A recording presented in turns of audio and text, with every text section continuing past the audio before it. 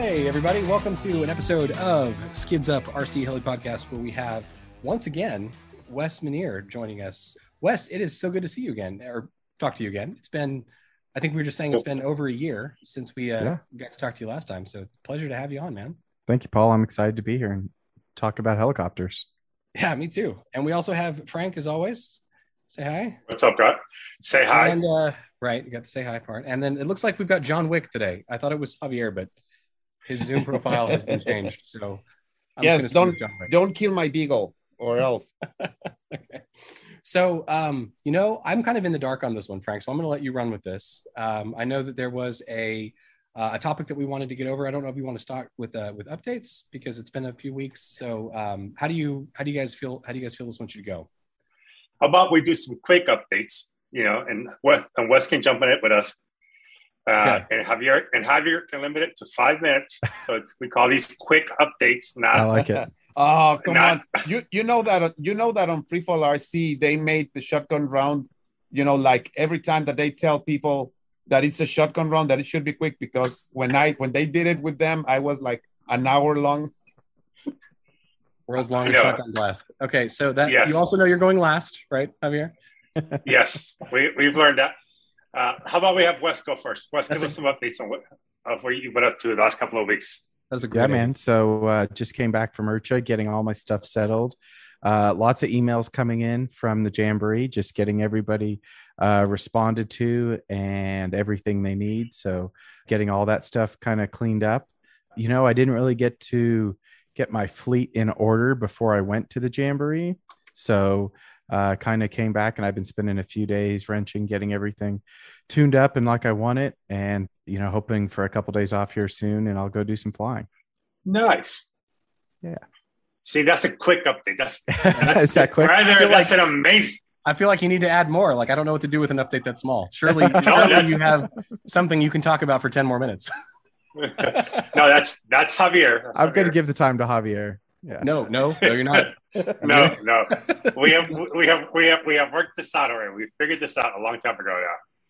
Well, hey, before you continue, since he does have, I don't know, like 30 minutes of time that Javier is not going to be using here. Sure. Did you have a chance to, I know that when you were in Dallas last time, Wes, we were supposed to go flying and we never did. Yeah. No, have you been back at all? I have been, yeah, but I've not been back like with helicopters and with a similar trip. So, I kind of travel for a living as a pilot. And so I get around a lot, and our primary maintenance facility is in Dallas for the people I work for right now. So we spend a lot of time in Dallas, but, we kind of stay up in Addison, go eat lunch, maybe go home the same day. So, I'm there for anywhere from 2 to 10 hours, maybe a quick overnight or something, come in the evening and leave in the morning type thing. So I haven't had any, like when I was there last time, I was there for, like 10 days or something. So I got you. Well, I apologize for not being able to. That's all good. Yeah. And I will let you know that Addison is actually on my way to the field. So if you are there, happen to have a helicopter, I can swing by, pick you up, and then drop you off on the way back. So you hit me up, okay? Will do. Okay, all right, that's all I had to say. No, I got to add something to that. So if you do pick them up and you do go flying, keep all your small helicopters at the house and don't let Wes fly anything smaller than a 700. All right? What happened? He's just not capable. He's just not good at that. Me and little helicopters, especially other people's, the OPs, I tend to tear up other people's little helicopters. It's just kind of a thing. Man, I feel you.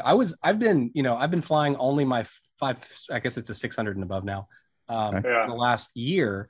And I went and flew my Oxy 380 recently. And it was the first time I had flown it, the first time I'd thrown anything smaller than a 500 in a really long time. First flight out, I ran it into a tree. I was like, what the hell, man? Like, I've gone without a crash for months. So I'm not going to go and get all dramatic here, but I took off and, Frank's like, oh, just put it in bank 3. I'm like, no, bank 3 is going to be ballistic. I flew his, what was it? An Oxy 3. Was it Oxy 3? Yeah, it was an Oxy 3. Okay. I flew his Oxy 3. Ballistic. I mean, they're ballistic on normal head speeds. Right. So I said, let's put it in bank 1. So I took off, I put it in bank 1. I did like a pinch pump to like a vertical, like to do a TikTok. and there was nothing there, and it just fell and hit the ground. And so probably 4 months prior to that, I did the same thing with Chuck Burt's what was it? Oh, the Mikado Logo 200. Yeah. And a similar instance, this was with nose down TikToks, and the tail blew out, and it was like tail blowout in the ground, throttle hold, like all at one time. Well, how did the logo handle it? Did it survive okay, or was it it did pretty good. I wouldn't say it was a bad crash or anything, but it broke the servo horns like usual, and it broke one other like weird little part, and he's kind of been struggling to find the part, but I'm sure he'll get one pretty soon. Oh man, sorry, Frank. Yeah. No, I'm not gonna say anything. I'm just saying that Mr. F3C competitor, Yep. worldwide known, Whatever. Mr. Westman here. Just don't give him anything small. That's all I'm saying. You can fly the hell up. The funny thing is that he flew on the Power Hour for Maniacs batteries, and he put on a great flight. It was precise, it was beautiful, it was elegant, and then he destroyed my Oxy 3. Just saying. I'm so sorry. I feel bad still. It's funny. Listen, he gave me a super hard time about it, and then he got Scott's son, Braden, is that right? Yeah. To come and work me over for like 30 minutes. I mean, this kid loves doing this, and he's just like, man, you broke my helicopter for like 10 or 20 minutes. I'm like, man, I'm sorry, I'll fix it, don't worry, it'll be okay. And he just act like his feelers were hurt. No, it was funny because that's the only one that Dad will let him fly of mine, because I don't care. You can fly my 700. Yeah. The worst part's gonna be we're gonna have to buy new parts or fix it. That's it. Okay, let's go. But just to see how quickly, like, we were all hanging out. What was it? After the raffles, after dinner, we were all like on the flight station near the Scott's booth, and before the night fly, waiting for it to get dark. Before the night. Yeah, we were flying my Nitro, and we were flying my Oxy 3. So everybody and their mother was taking a pull on my Nitro, and I'm like, I tell Wes, hey Wes, fly my Oxy 3. It's like, all right, no problem. Primarily Marco. Yeah. Marco flew. JJ flew it too earlier, like probably half an hour before that. He beat the piss out of him. Jesus Christ, is he good? Yeah, JJ's a good time. Yeah. Augie did a good job with those guys, man. They fly really freaking. They fly really, really good. They do. They practice a lot. That's for sure. And then I had Keith Williams, and I had Devin fly the Nitro as well. And those guys always put on a good show. And I actually got Keith to agree that the Azures really work well on Nitro. So that made my day. That was a lot of fun. Nice. But yeah, good times for sure. So Paul, did you come to the Jamboree? I did not. And I was conflicted about it because, actually I was telling the guys here that I actually got the time off to go. And I couldn't, the guy that I was going to go with, he was going to come drive with me because I didn't want to fly. I wanted to bring all my stuff with me. For sure. And the guy I was going to go with in the last minute was like, I can't come. I've got some stuff that came up from work. And I just didn't want to it's a 28-hour round trip. It's like 14 each way. Yeah. And I just didn't want to do it by myself. So I was kind of annoyed with myself, but because it sounds like you guys had a freaking awesome time. Oh yeah. One of these days, man, I will get there. But back, I was thinking when you were talking about the Oxy 3, and it's funny because Frank has been telling this to me as long as I've known Frank. It's, don't bother with the small helicopters. You're not going to get any better flying. I've heard him say that. Yeah. And I'm like, whatever, Frank, like I'm going to get better if I can fly a helicopter, even if it's a small one versus not flying one at all. And Frank, let me be the first to tell you that you were absolutely right. Flying the small ones in no way translates to my ability to fly the big ones, because I've gotten pretty damn good at flying the big ones, and I still suck ass at flying the small ones, and I crash them so much. Where do you put the small one at? What size? What do you call small? Oh, well, I mean, I say that I've got a couple left. I've sold almost all of my small ones. I still have one Oxy 2 and an Oxy 4 Max. So those are my two small. So where do you start at a big helicopter, like a 500 or? For me, I've got my, I've got a 570 Goblin, and now that I've also got a stretched Oxy, I kind of view the 570 as small, actually, which is weird. Yeah. So the Oxy now is a 620, is it 620 maybe 625, something like that. Nice. You got the Meg. Yeah, I stretched it a few weeks ago. And I put I think I told you, put the Rapid MS composite Rapid blades on it, which are really, really nice. I feel like I need to convert it to 12S though, because the packs are getting just so hot. Oh yeah. Because it's still 6, and I wanted to be able to share the batteries with my Kraken and my Spectre, but well, we know a guy that can get you some batteries. So we were talking about this earlier. I haven't heard of any really good battery companies out there, nor anyone that would vouch for the validity of said batteries.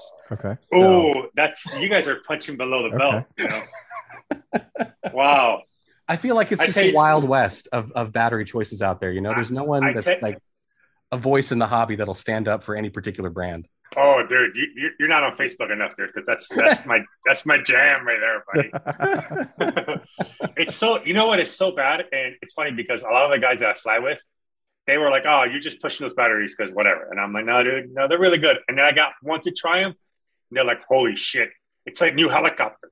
Oh my god, I've never seen this thing do that." And then the other one tries it, and now they're like all buying packs and all flying maniacs. Well, one of the guys in my field said that he heard from the Facebook group that they cure cancer. So that's. I mean, I can't. I mean, that's the best recommendation I can think of. They probably do, dude. You go from dud to stud with a pack. With change of a pack. Well, I told you when I need new batteries, I know who I'm calling. Don't worry. Okay, good. All right, I think that was an incredibly short update. But Frank, is it? Are you ready for yours? Yeah, I'm pretty much good. Actually, I'm gonna try to make it even shorter. Nothing has crashed badly. I've had a little oops, but nothing has crashed badly. So I'm not taking a fail for that one. I'm not taking an L for that one. A lot of flying here in South Florida. Try to take advantage.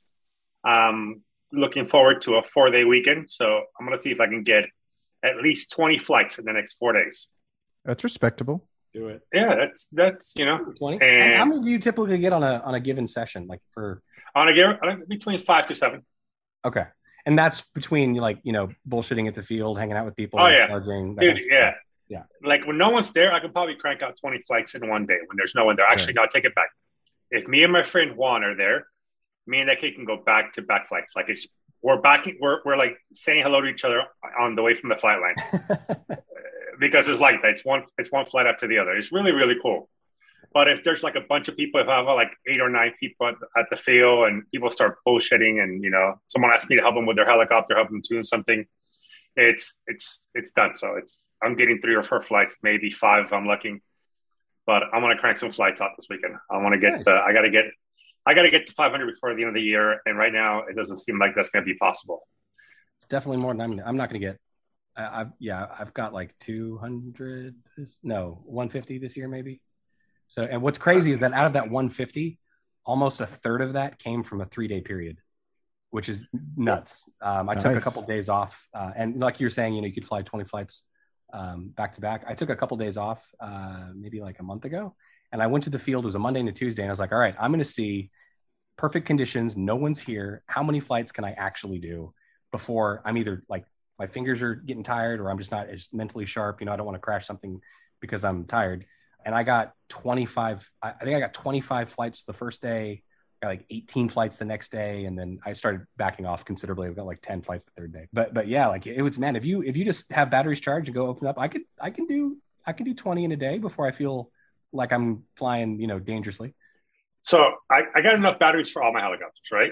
But there's some like the 12S sticks. I got to share them between. How many 700s? 4 700 electrics, all right? Oh, wow. So I got 2 12S sticks for 4 700s, all right? So what I do is I try to fly charge 2 packs, fly 1 helicopters, then charge those again and fly another helicopter. But lately, it's just been on the Spectre V2. I love that machine. Nice. I don't want to hear about it. I mean, I do want to hear about it, but I don't want to hear about it because it's so nice. I was having a little problem with the tail, and then I realized that I had a stupid plastic horn, like a cheapie that came with one of the servos that I got for it. So I went and got a really nice metal horn from what is that company that makes them? That Seacraft. Yes. And I put one of those, and oh my god, I feel like I put a $500 Futaba servo on that tail, dude. And I'm running a little torque servo.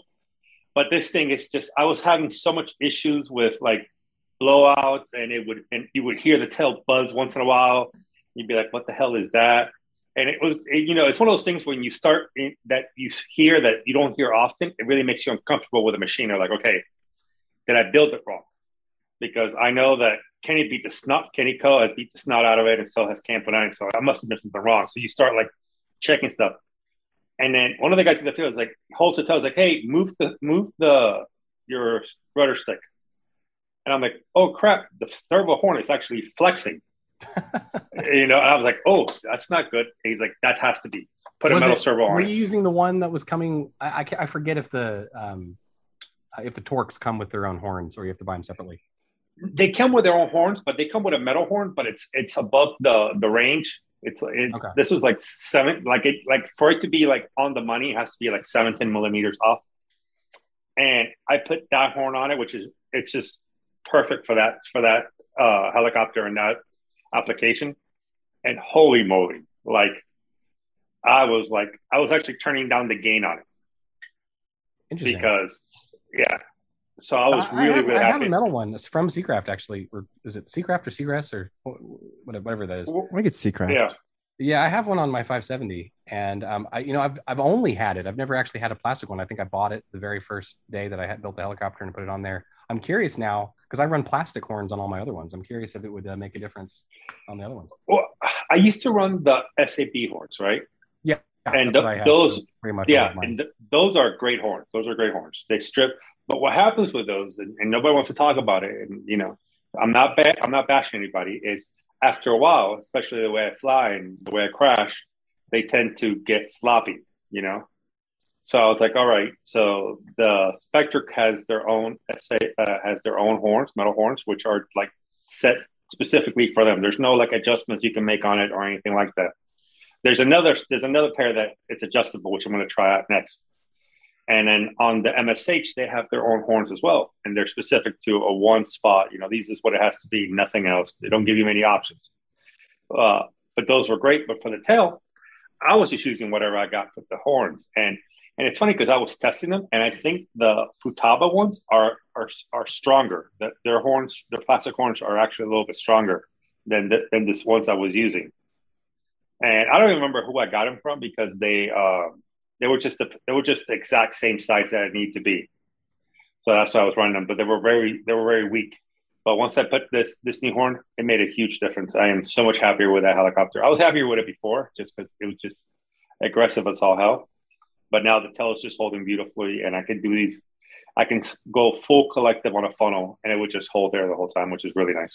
That's Protos 380? No, that's the Spectre V2. Okay. Oh, okay. Yeah.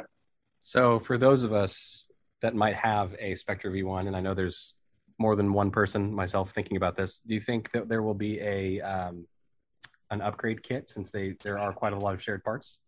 Well, so there isn't as many as people think. There's parts that are shared but are not. Like the swash blade is shared, the washout arms, the spindle, the tail shaft, the tail grips. So I don't think there's enough shareability. Like I don't think that there's enough stuff that you have from your V1 that you to do. I think it's a lot. I understand. There's not enough pieces. It could easily cost just as much to produce the spares as it would produce to cost the kit, or the upgrade kit as the full kit. So if you rekitted your V1 to the point where you broke all your frames, your boom, and your tail case, then yes, then go buy the parts, then you can buy the parts independently and make it into a V2. But that it has to be that extreme. Like the frames are different, but you still use the same servo mounts. You still use the same bearing blocks, but you have different boom supports. You have different frames. Is the head the same? No, the head's different. The head's actually lower, and the shaft is different. Oh, I remember reading about that. Never mind. Yeah. And the blade grips are different, but the blade grip arms are the same. Interesting. Yeah, no, I think I told you I've been trying to convince my Spectre to have an accident, but it hasn't cooperated so far. No, man, I tell you what, don't have an accident. Just get the V2. It's just worth it. It's just worth it. It's a 700. You need to get. If I wasn't building the Protos gasser, I might just buy it. But no, I need to cool it on the helicopter buying for a little bit. Hey, Black Friday's around the corner. Don't worry about it, buddy. I got you. But other than that, man, just lots of flying. I'm really enjoying these machines. Really enjoying my batteries. I'm really enjoying working with them, and I'm looking forward to hear the very new news that's going to come out hopefully by Saturday. When you guys hear this, it'll be about a month away, so you already will know that we got a really talented new pilot that's going to come to the team, and look forward to that. And I'll leave it at that. I'll keep it mysterious, even though that by the time this comes out, everybody will know. I like it. We should bring this mysterious pilot on the podcast once he's been announced, or she's been announced.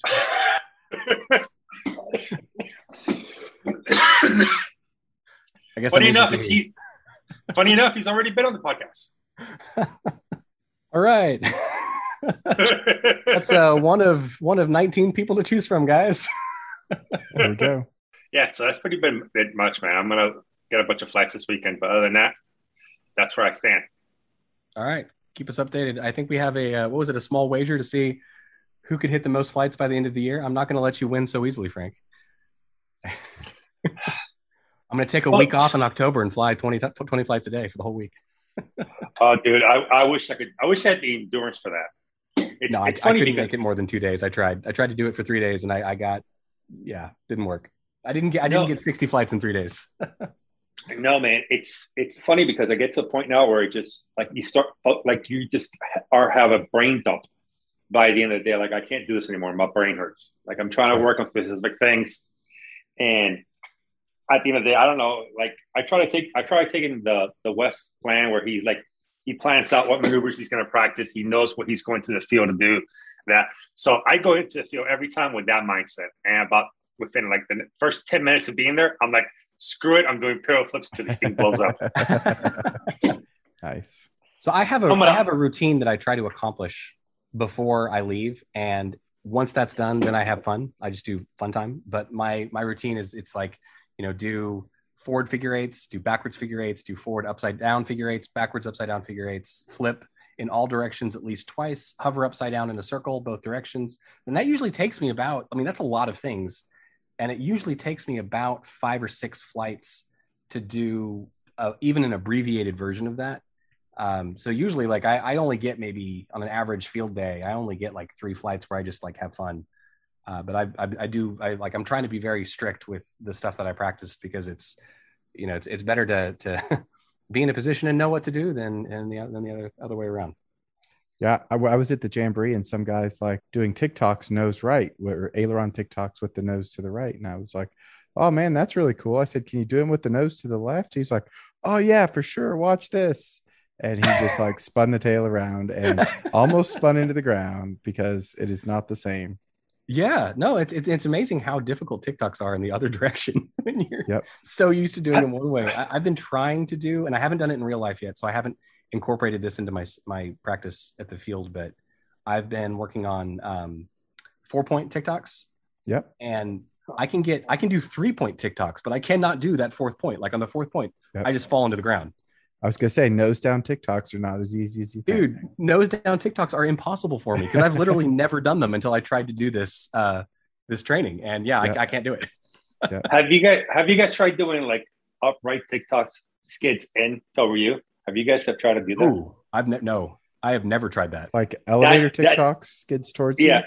Yeah. That seems like a good way to cut my face off. That's scares the shit out of me. And I do them like, me too. And you can ask Javier because Javier knows that I fly high and far away. Like I fly high enough if something breaks, I can auto the helicopter down. Yeah. And I do them high. I mean, like 75 up in the air, 50 feet away from me. And every time I push toward me, I'm like, oh, it's getting too close. And it's probably still 100 feet away. Oh man, I've never even tried that. I don't think I want to try that, to be honest. So funny enough, last night I'm like talking with Robert Monty, and he's like telling me, oh, there's this F3M maneuver that's really cool. It's like a big elevator rainbow, but at the end you roll into it and go back at it the other way. I'm like, Well, that's kind of fun. So I'm trying on the sim, and I think I messed around it for about 15 minutes, and I think I got one right. But yeah, those things are a brain scramble right there. So I don't quite know what you're talking about. So Frank, next time you do one on the sim, you should just take a small video or a small. No, so just think about a really elongated TikTok. So let's say you're going TikTok skids out, right? Once you get to the end, you roll, and then you come back skids in, and you roll and you go back skids out. You understand me? Well, I mean, do you roll and then continue to do more moves, or is that how you finish it? You finish it. You roll in the TikTok. Yeah. Oh, that way. Oh, no. I got you. Yeah. No, I can do something kind of like that occasionally on the sim. I've done it on accident in real life and managed to not crash the helicopter while doing it. But it wasn't because I was doing it on purpose. It was because the wind was pushing me around. So I can kind of do them if I transition from one side to the other, right? So if I start and I roll in the middle of the rainbow and then flip around, but to actually stop and do the roll and then come back, that takes some very well tuned fingers that I don't have yet. Oh yeah, that kind of precision where, I mean, that's what I love. I mean, I think it was actually a flight of his you're talking about. I was watching where it's just across the flight deck left to right, but basically they never leave parallel orientation to the field. Like it's just like almost like they're flying on a rail left to right, doing all these different types of maneuvers. Like that blows my mind, because even if I could even do those moves, to be able to do them without deviating across a patch of land, like toward you or away from you, like that just amazes me. Like that kind of precision and skill. It's cool. Oh yeah, that's for sure. All right, any more updates for you, Frank? Nope, just no. That's about it, man. All right. Well, I will go next, and then we'll just have to leave all the time for Javier because I got a short one too. I've been flying on the weekends. I can't fly this weekend. I'm actually heading out for the holiday. I was going to go tomorrow, but looks like I'm on kid duty since schools and daycares are closed. So no flying for me. I went pretty much every weekend though for the last, I want to say almost 2 months now. And I think I've finally gotten to the proficiency that I was at towards the end of the year, which I mentioned in one of our previous episodes that I was a bit upset that it had taken me that long to get there. And then I think the crowning achievement was last week. I flew 3 flights or maybe 4 that were just nothing but pyro flips the whole flight. Nice. Like you, Frank, I do them like way up high. And I was I'm only able to do a couple of them before I have to rest, before I have to, like get my orientation back and then get back up to the right elevation and then start spinning and then try it again. I've gotten to the point where I can flip upside down and stay in one spot so smoothly, but I cannot do the inverse of it. So like it stays in one spot when I flip over and then I'm spinning. And then when I try to flip it back upright, it goes all over the place. So I got to work on that.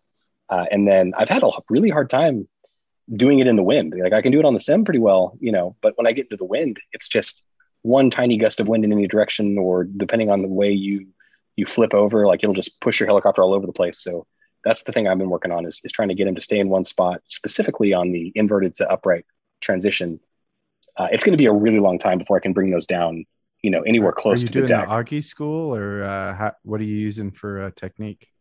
Even though we had a whole conversation with Augie about his school of thought, I could not really describe it to you at this point anymore. So I don't know. Okay.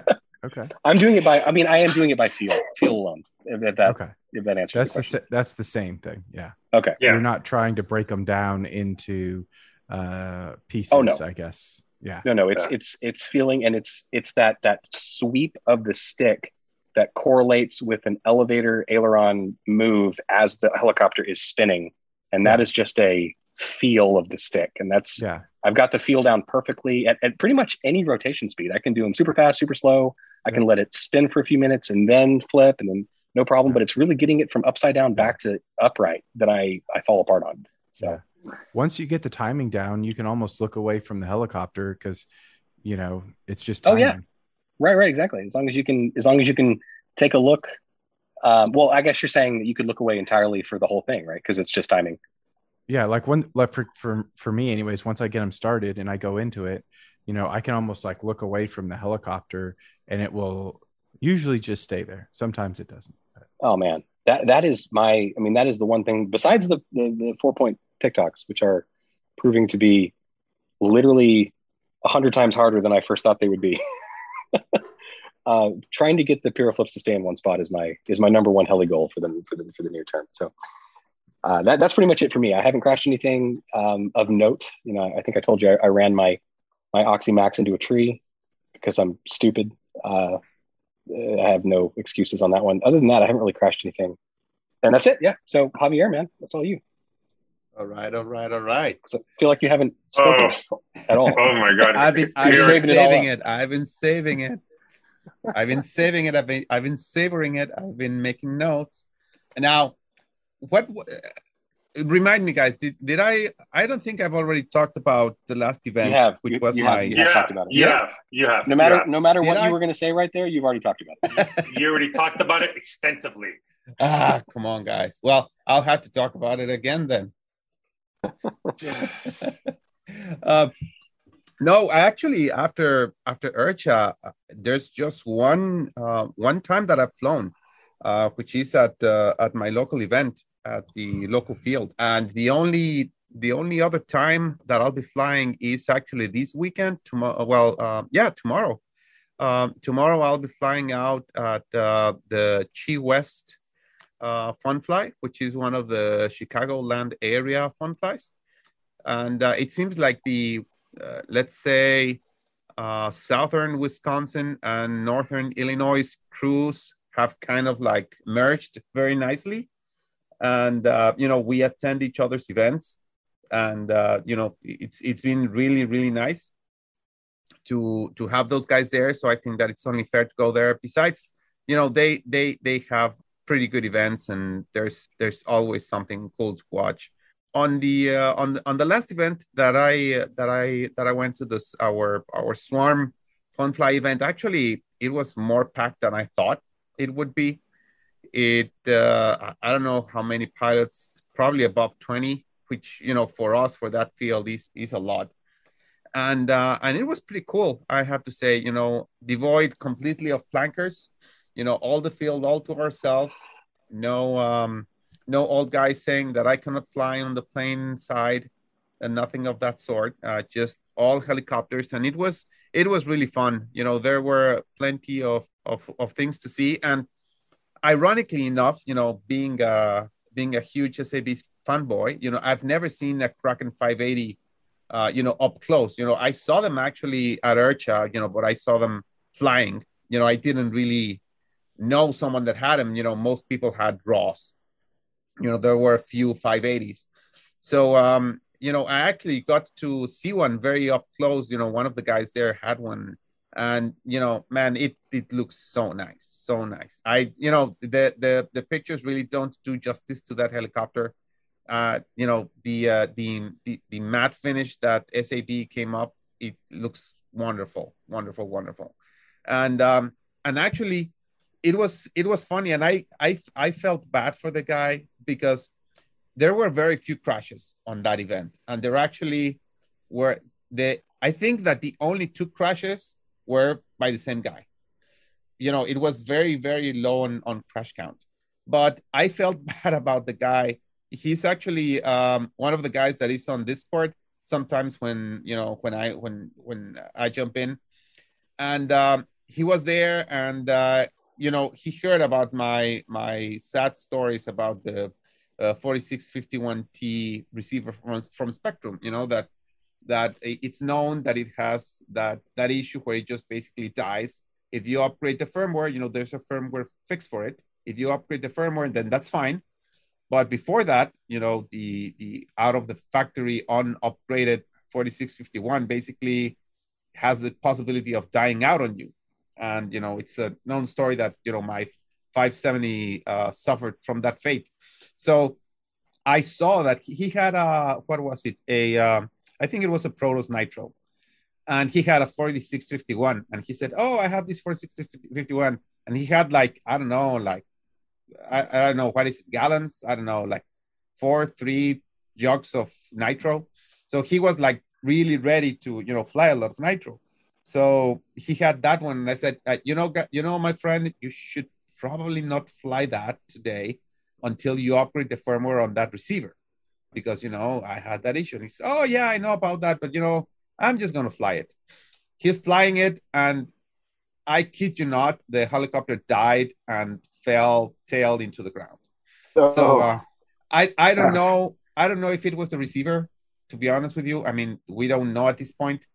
I don't know if it was another issue, if it was the throttle, if it was something else with nitro, because of course I again and again, confirm how much I dislike nitro, just not to use the H word. Down with the nitro. Down with the nitro.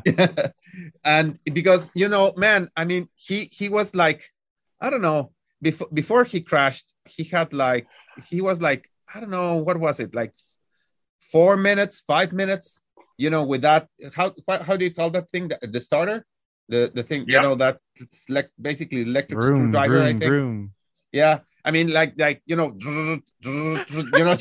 and it just and he played with the controller. Oh my God! And, he's so angry. More throttle and oh my god, so angry. I always feel embarrassed for the people when that happens to them. I mean, yeah, I know, and it reiterates and reinforces that I will never own a nitro, And even if I do end up flying one and end up liking it and say, oh my gosh, yeah, this feels nice, I'll never have one. I cannot tolerate so many issues that it can potentially have. I mean, I just can't. But aside from that, I felt really sorry for him that, he crashed. It didn't seem like such a bad crash. The helicopter basically, the motor died. So it fell down without power, but it fell in the tail.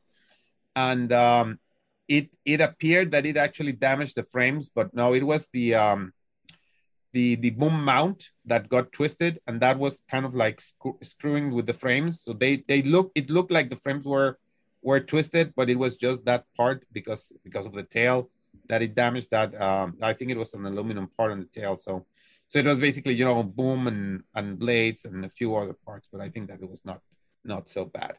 But overall, it was a very nice event.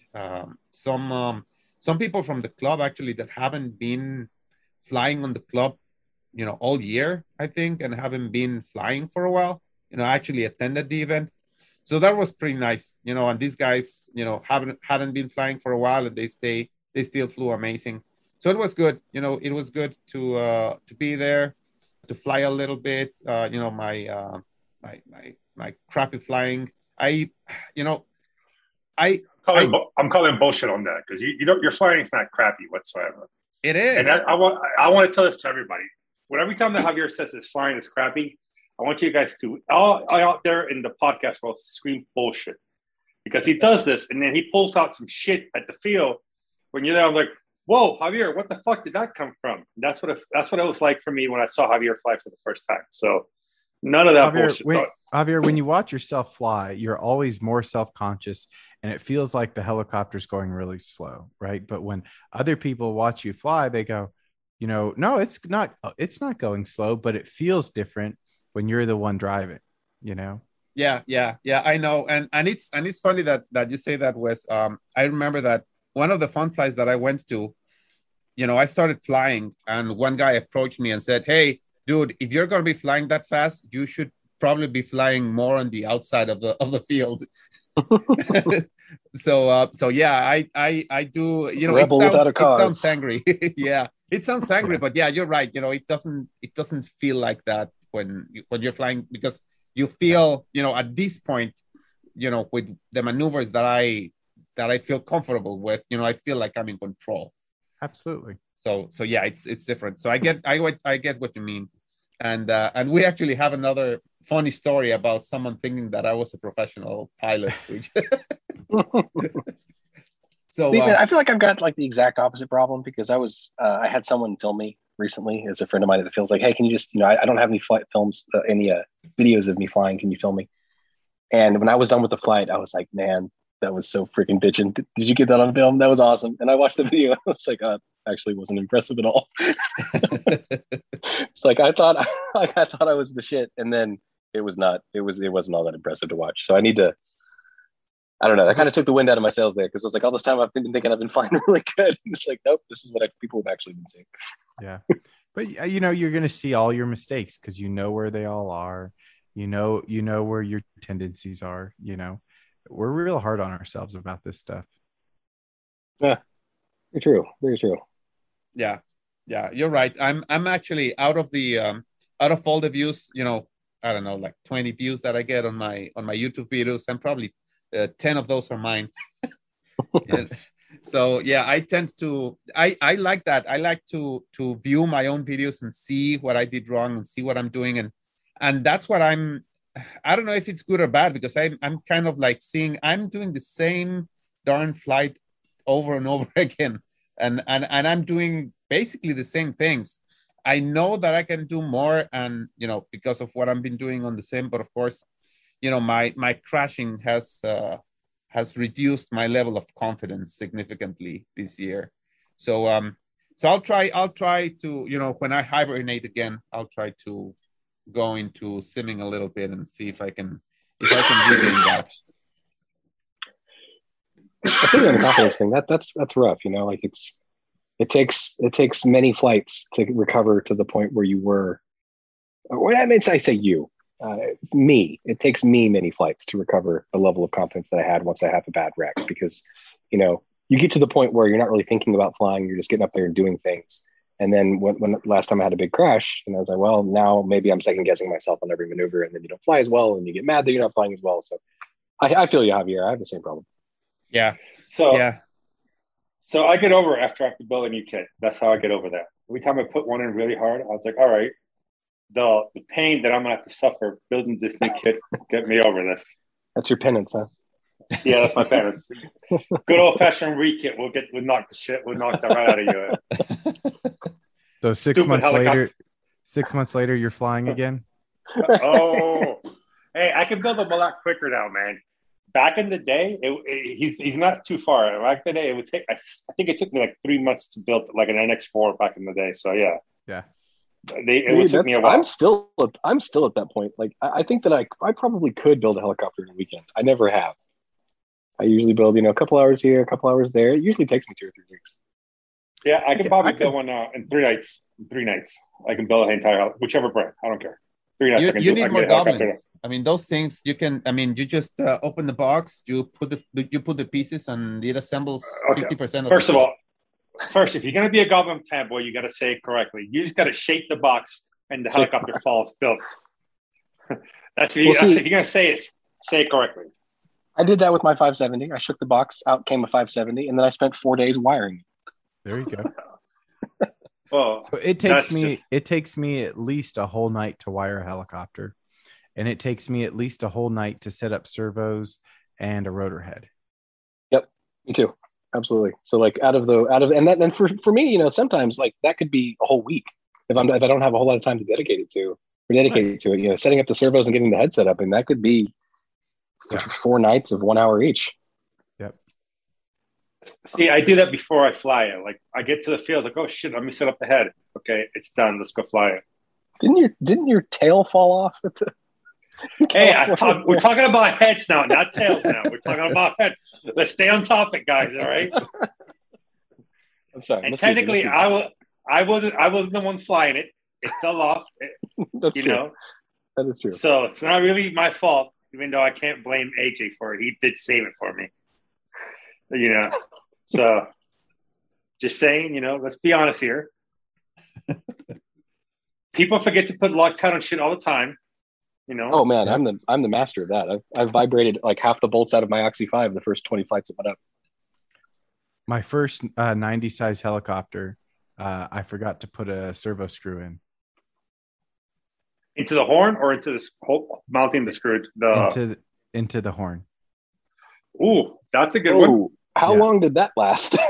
It hovered for about 4 minutes, and nice. Then it just tipped over pretty aggressively.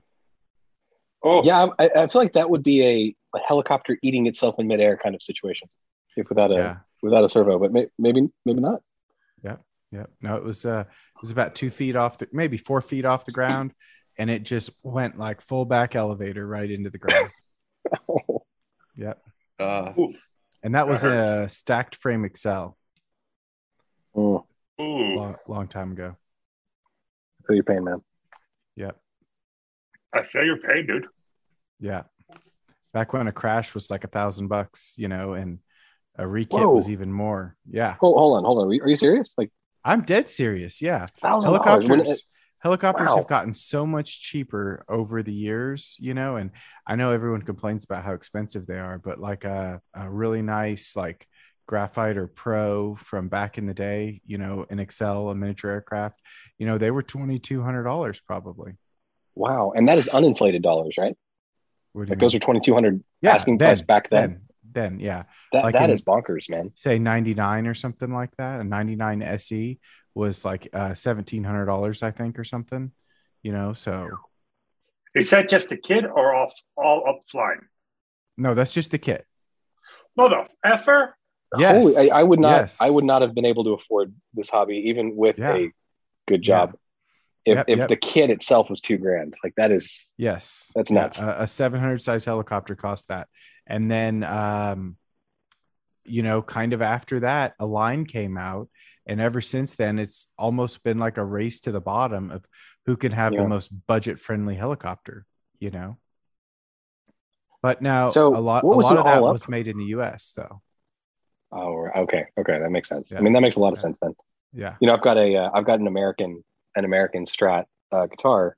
Yeah. And that is 4 times as much as the Mexican version, right? Yeah. Or the Korean, I forget where else they're made. And the material quality is obviously part of it, but then you're paying a very nice living wage to the person who's building it for you. Yeah, the labor. Yep. And honestly, man, I am kind of we move that conversation to, you know, manufacturing in the USA. I am absolutely happy to start spending more money to support companies in the United States. I don't think I would be able to be as active just financially. I just wouldn't be able to do it as much as I'd be happy and wanting to do it. Yeah. I definitely wouldn't have 4 700 size helicopters. Yeah. At least back then, you know, it was a little bit more of, I don't know. I don't want to say people don't take pride in their stuff now, but people back then definitely took a lot of pride in what they were doing. You know, you wouldn't go and see somebody come to the Jamboree and smash a helicopter and then rebuild it and then smash it again. You know, you wanted everything balanced. You wanted everything, you know, true. Yeah. And I mean, at that point, you know, you're flying essentially a small used car worth of helicopter. Oh, for sure. Yeah. Yeah. Because what would you like if the kit was that much? What would you say a very nice example of helicopter all up cost? You know, I really don't remember. Servos were a lot less expensive. Let's go there, right?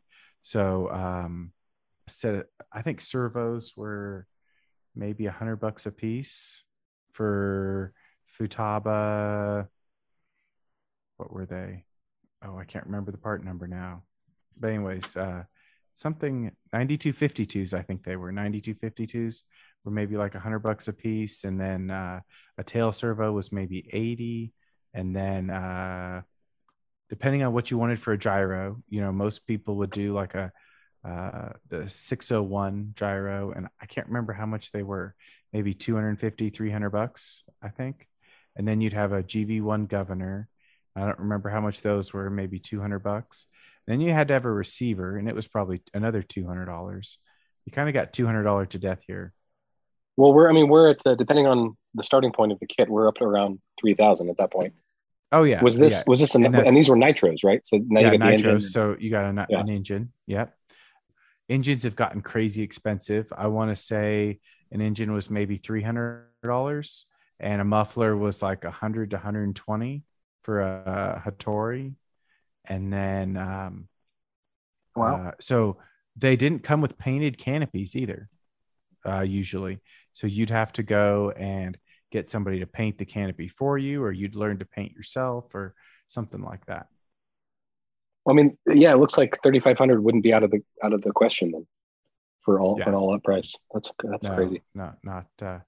That's not unlikely, you know, and you can spend that on a helicopter today pretty easy as well, but like, you know, like what you're saying, like there's also options where you don't have to do that. Yeah, for sure. And but you're right. Yeah, definitely, you could find a 700 for 3,500 without looking too hard. Yeah. Cool. Javier, was there? I know we kind of interrupted you and derailed your conversation again. So Yeah, that's fine. That's fine. I actually was thinking that there's not many more bullet points until I actually go to the event tomorrow, because as I said, all I've been doing is just I flew that time at the Swarm Fun Fly event. The only other thing that happened was that one of my chargers died, and apparently along with it the company. So that was a bummer. Now I can't. Some bad luck there, dude. Yeah.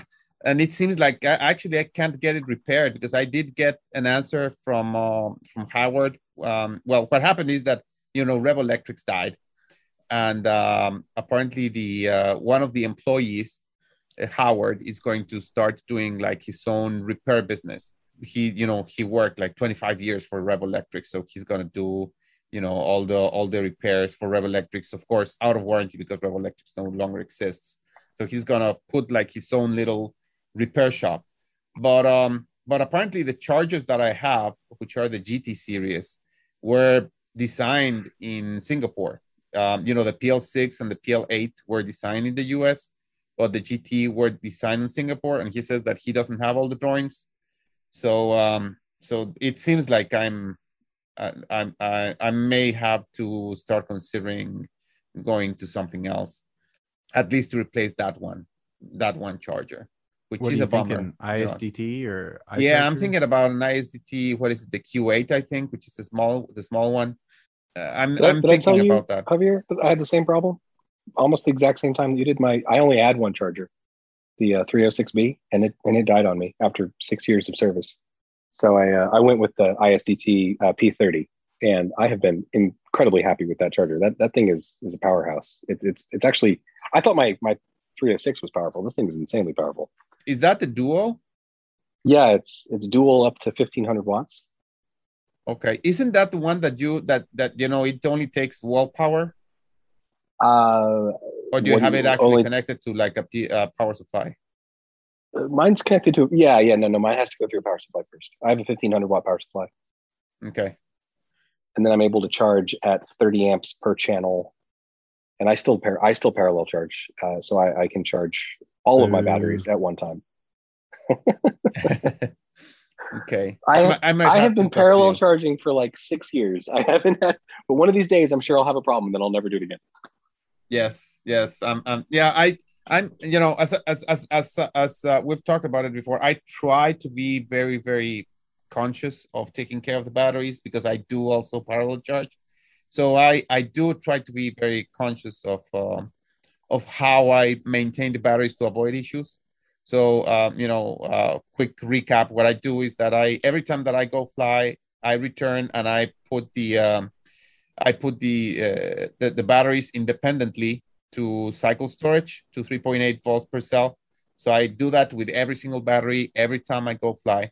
Either I do it right after I return to fly, or later on the evening, or at the max the next day, but I always do that. And then when I charge them, I connect the main leads first, and sometimes I will use a battery checker and verify. It takes a few seconds for them to balance out and make sure that they are at the same voltage, and then I connect the balance leads, and then I start charging. So I've been very careful to try to avoid any issues, and to be honest with you, that's part of why I really like the Rev Electrics chargers, because the one that died, it died. It didn't cause a fire. So it actually started having faults before. I believe actually that it has a short on the power input. So first it started giving me some issues that it gave me error messages, and then it just died, and it actually like reboots itself. But what I like is that it actually just died. It didn't cause an accident. So that's why I kind of like grown fond of the Rev Electrics chargers. I kind of have placed a good amount of faith on them. So I'm kind of bummed that I have to swap brand. But we'll see. ISDT is a great brand if you want to go that route. I mean, obviously there's others out there as well. Wes, I am curious if you have any cautionary tales for myself and our listeners about why I would not want to do parallel charging.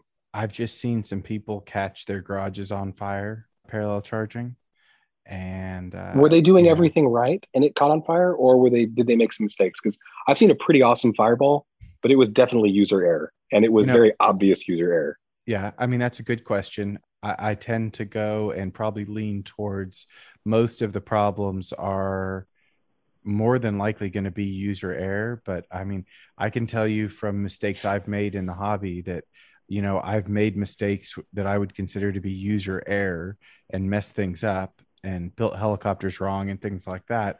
But I didn't do it intentionally. I know better. I knew better, but just, it's one of those things that's just a little too risky for, at least for me anyways, to do that.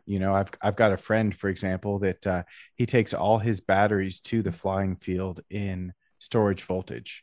He will not charge his batteries at his home, and so he's afraid they're going to catch on fire. If he has a wreck with the vehicle, it's going to be an even bigger fire if the batteries are charged with all that energy. And so he wants to do it all from the field. And so I occasionally, if I think I'll have time, I might charge at the field, but at least show up with no packs charged. I definitely charge at the field, but I actually usually do that. I usually show up with none of my packs ready to go, because I'll put them in. I usually just get there and then I get everything out. Like I set my charger up first, I start charging everything, and then I get everything set up. And by the time I've gotten my coffee and talked to a couple people and gotten my helicopters ready, then the batteries are charged. Yeah, absolutely. So yeah, I'm actually I actually haven't charged in my house in a while. I actually, when I went to IRCHA, I woke up very, very early. I charged all my batteries. I put them on my bags. I got in the car, and then I drove, about 4 or 5 hours to IRCHA with everything charged on my car on the trunk. So I'm glad that you didn't get eaten by an alligator, because I've seen what happens to lipos when alligators eat them. So. Yes. Yeah. Yeah. Crazy, huh? Crazy video. I feel sorry. Yeah. I mean, I really feel sorry for the alligator, because that dude's probably got lasting damage internally. But I'm on the same camp as Wester. I don't charge anything at home anymore. I just don't. Yeah. I got fast enough chargers where I can charge a pack in 15 minutes. I just go to the field and I just start charging right away, and then I start my flying. Yep. So. Yep. And if you have a beefy charger with a beefy power supply, man, it's crazy how much of a it used to be charging batteries used to be a huge inconvenience for me, because I had to do it one by one, took forever. It would take like 8 hours to charge all my batteries. And it's just nuts how much of an inconvenience is turned into like no big deal when you can charge everything relatively quickly with a powerful enough setup. So it's not even an issue, I think, if you have power at the field. I know, Javi, you don't have power at your field, which makes an enormous issue. Yeah, I don't have power, and I don't have a generator, and I don't have a portable setup, a portable charger setup. Well, I do. Well, as we all know, generators are just nitro helicopters without blades. So right, I cannot have one. Yeah, you'd hate that too. Yeah. So. You sound like a good candidate for a nitro. No generator, no place to charge at the field. It's well, I pre-charge all my batteries, so. I understand. We need to get you to a 90 size helicopter, 90 size nitro. Good old fashioned. I'll fly it. I will not own it. I cannot live with not having my stuff being ready to go. The stuff that I use, every single piece of equipment that I have, I've chosen it because of reliability, and me, every time that something doesn't work, I just jump out of it. I need my stuff to be reliable. So, well, see, you say that, but then you won't entertain a gasser, and a gasser has none of the issues that you claim to have with nitro. It doesn't have smoke. It's not like sticky residue everywhere. The fuel isn't expensive. It doesn't have temperamental, starting, not starting fits. Just get a gasser, man. It's just fat and slow, and that's just what it is. So yeah, fat, slow, and reliable. Frank, do you ever have trouble getting your nitro to start? No, my start's within like 2 or 3 burps of my starter. Yeah, same here. I don't. Yeah. I mean, I get it. I've been there. I've had the trouble with nitros, but once you go and start to become a little bit more knowledgeable, you don't have problems anymore. Like, so let's say I have a problem. Let's say I got too much fuel in my carburetor. All I do is pull out my glow plugs, hit it with the starter a few times, blow it out, and then put the starter back on it, and boom, I'm up in the air. Yeah. What about it won't idle and it starts, but it dies in 3 to 5 seconds? You know, we need a glow plug. That's true. Or you have your idle set too low, or you have a major change in temperature, and you have to adjust for that. Yeah. What if you go to a fun fly with Javier and you sit there for 30 minutes with the wand? Well, then you need to ask somebody for help. You know, like what's that troubleshooting situation? So what you do then is you log into Facebook, you go to Nitro Nation, and then you ask Rob Bingham or Tom Chen to give you a hand with the hell, give you some advice, and then they'll make fun of you for about half an hour. But they'll get your shit worked up. Tell you to buy a YS. Yes, they'll tell you to buy a YS, which you should never do that. No, I'm kidding. No. Have you seen Marco's YS video of him flying his YS on his Nitro? I have, yeah. Wow, that guy has every ounce of power coming out of that motor. On a little 91. He has all the power. Yep. Coming out of it. All right, so hold on, you're gonna have to give me some backstory on why you said you guys were joking around with that motor. Is it what's wrong with YS? So me and I'm willing to bet that a smart ass Wes says he's an OS man like I am. Strong and reliable. Yep. I see that. See that smiling and nodding. Yeah, he's there with me. We're on the same boat there. But those YS motors, man, they can just generate some stupid amount of power, and they're unreliable. They can cause some problems. There's been some issues with them in quality control. I think I know Frank's saying unreliable. I'd probably go with their temperamental. They have tempers, and they get upset easily. If you get the temperature changes, and you're not you don't have it tuned back correctly, it's just gonna run like crap. And it's going to be super frustrating. And you're going to go, this thing has no power. And then you're going to watch your buddy over here just going ballistic with his, going, how come mine has no power? And it's usually a tune, or some of them, sometimes they just don't pull, so on a YS. So some of them are great and others are less than great. Difficult. So, see, there you go, Javier. You just don't get that one. Get the other one. See, I mean, you're all giving me reasons not to go Nitro. I mean, but I tell you what, man, my OS starts pretty well. My OS starts here in South Florida. It started in Virginia.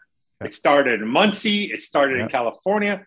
There's a reason why they all start there, because if something goes wrong, there's a checklist that I know to follow to get me back in the air. That's a problem. You're talking about all these if this happens, I have to do this. Oh, if this happens, I have to do this. Oh, I mean, which you have learned by experience now. But that really doesn't happen. I mean, there's my point is there's more things that can go wrong in a Nitro, basically. Okay. So the same things that can go wrong in an electric, mostly, servo horns, the swash not being leveled correctly, the tail not being true, configuration issues with your corrections on the fly wheels.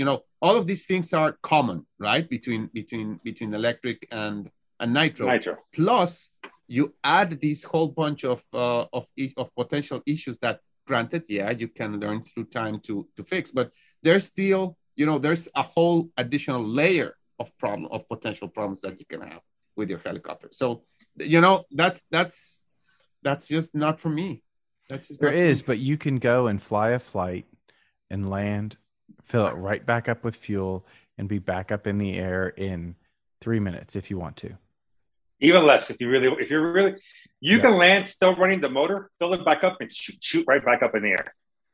You can fly an entire RX back like that. But that's no different than an electric. I mean, you have enough. I mean, what I do, I have enough packs to fly the time that I have to fly. So I don't charge at the field. So I have everything pre-charged. So it's basically the same. I mean, I land, I pick up another battery, put it in, plug it in, go fly. Get back, get another pack in, plug in, go fly. It's basically the same thing. If you have charged batteries, of course, I mean, that depends that you have charged batteries, but that's, I'm talking about my personal perspective that I do that. I arrive with enough charged batteries. You know, I usually have 4 batteries for helicopter. So I just go in and put in another one, and then I fly. So it's basically the same thing. I mean, you will eventually run out of fuel. You'll eventually run out of batteries. It's exactly the same thing. It's just more reliable to do it with electric. Well, I can't argue with you on that one. It is more, and electrics are more reliable. But, you know, like Wes, like me, they've been flying nitros for a long time. It's not, as long as I have the tools to do what I got to do, I can be back up in the air in no time. Granted, electric motors don't get worn out, and nitro motors do. But ESC blows up. The ESCs can blow up, you know, so can nitro motors. So, yeah, I don't know. To me, it's pretty. Bearings go out on electric motors. They go out on nitros, you know. That's true. Yeah. That's a good point. Yeah, well, electric motors usually don't disintegrate themselves. You know, if a part is loose within the motor, you know, you don't disintegrate the motor. I mean, usually. Yes, you do. If a magnet comes loose, that's a bad day. If a stator comes loose, that's a bad day, dude. Oh yeah, but I mean, how often does that happen compared to a nitro engine? I've never actually seen that happen. I look forward to the day that I do, though, as long as it's not on my own. I think I saw 3 at IRCHA this year. Oh man. Yeah, so nitro engines, if they're running good and they're broken in correctly, how many gallons do you have through your Diabolo nitro, Wes? Probably at this point like 15. 15 gallons, right? And you're probably getting what, 7 flights a gallon? Yeah, that's fair. That's fair. 7, yeah. So what are we talking about there? 75 flights and not a single issue, right? Other than glow plugs. Other than glow plugs. Yep. Okay. And have those you flights ever are rebuilt about your engines? I have not rebuilt that engine yet. No rebuilds. Yeah, Javier, you rebuilt that engine maybe depending on how you're flying it, and if you're trying to like squeeze all that out of power to it, it's gonna wear out faster. But if you're just using it out there to go out and fly and have a good time, and not try to destroy it and stay on it the whole time, that motor will last a while. Like I probably have a motor right now that's in the Protos Nitro. There's probably 100 flights on it easily. 100 gallons or 100 flights? 100 flights. Yeah, 100 gallons.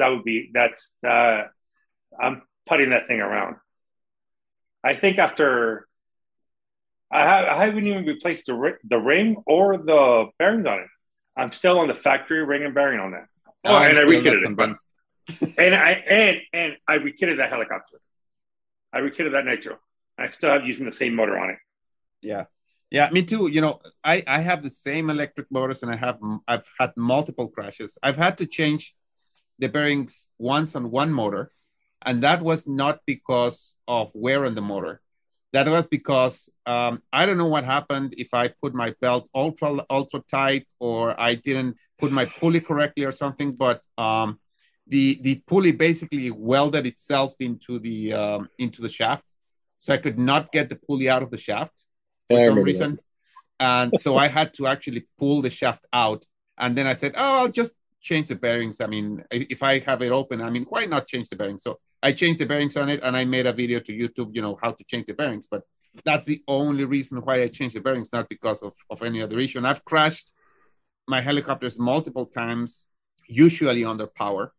And, you know, the motors just live on and live on and live on and live on. So I'm not convinced.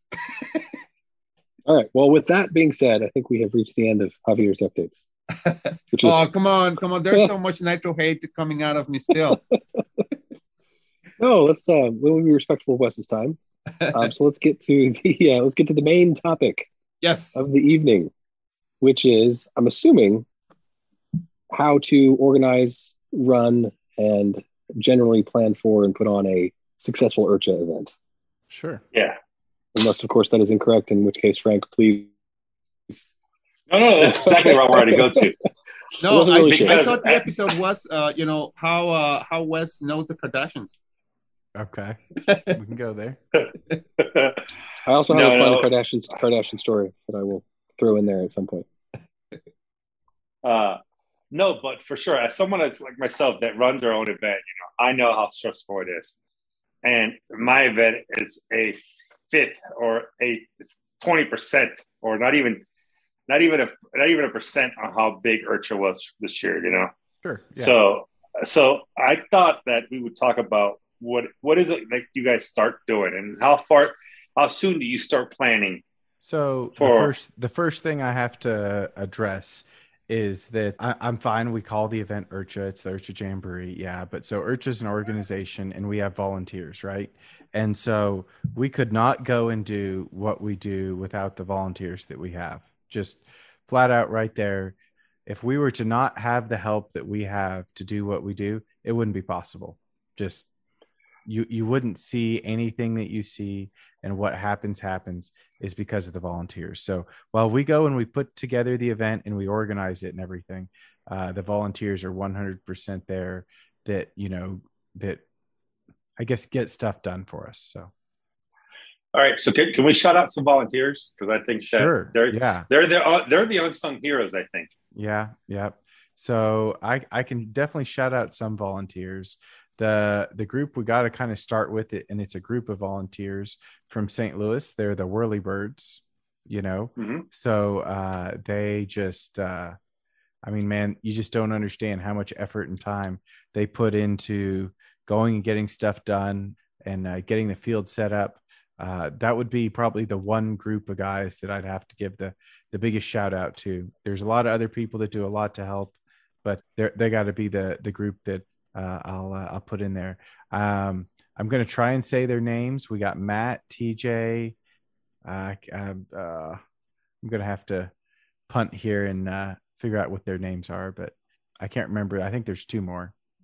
So there's a total of 4 of them. They're kind of the primary guys. I've known TJ since my first OHB, which was 2016.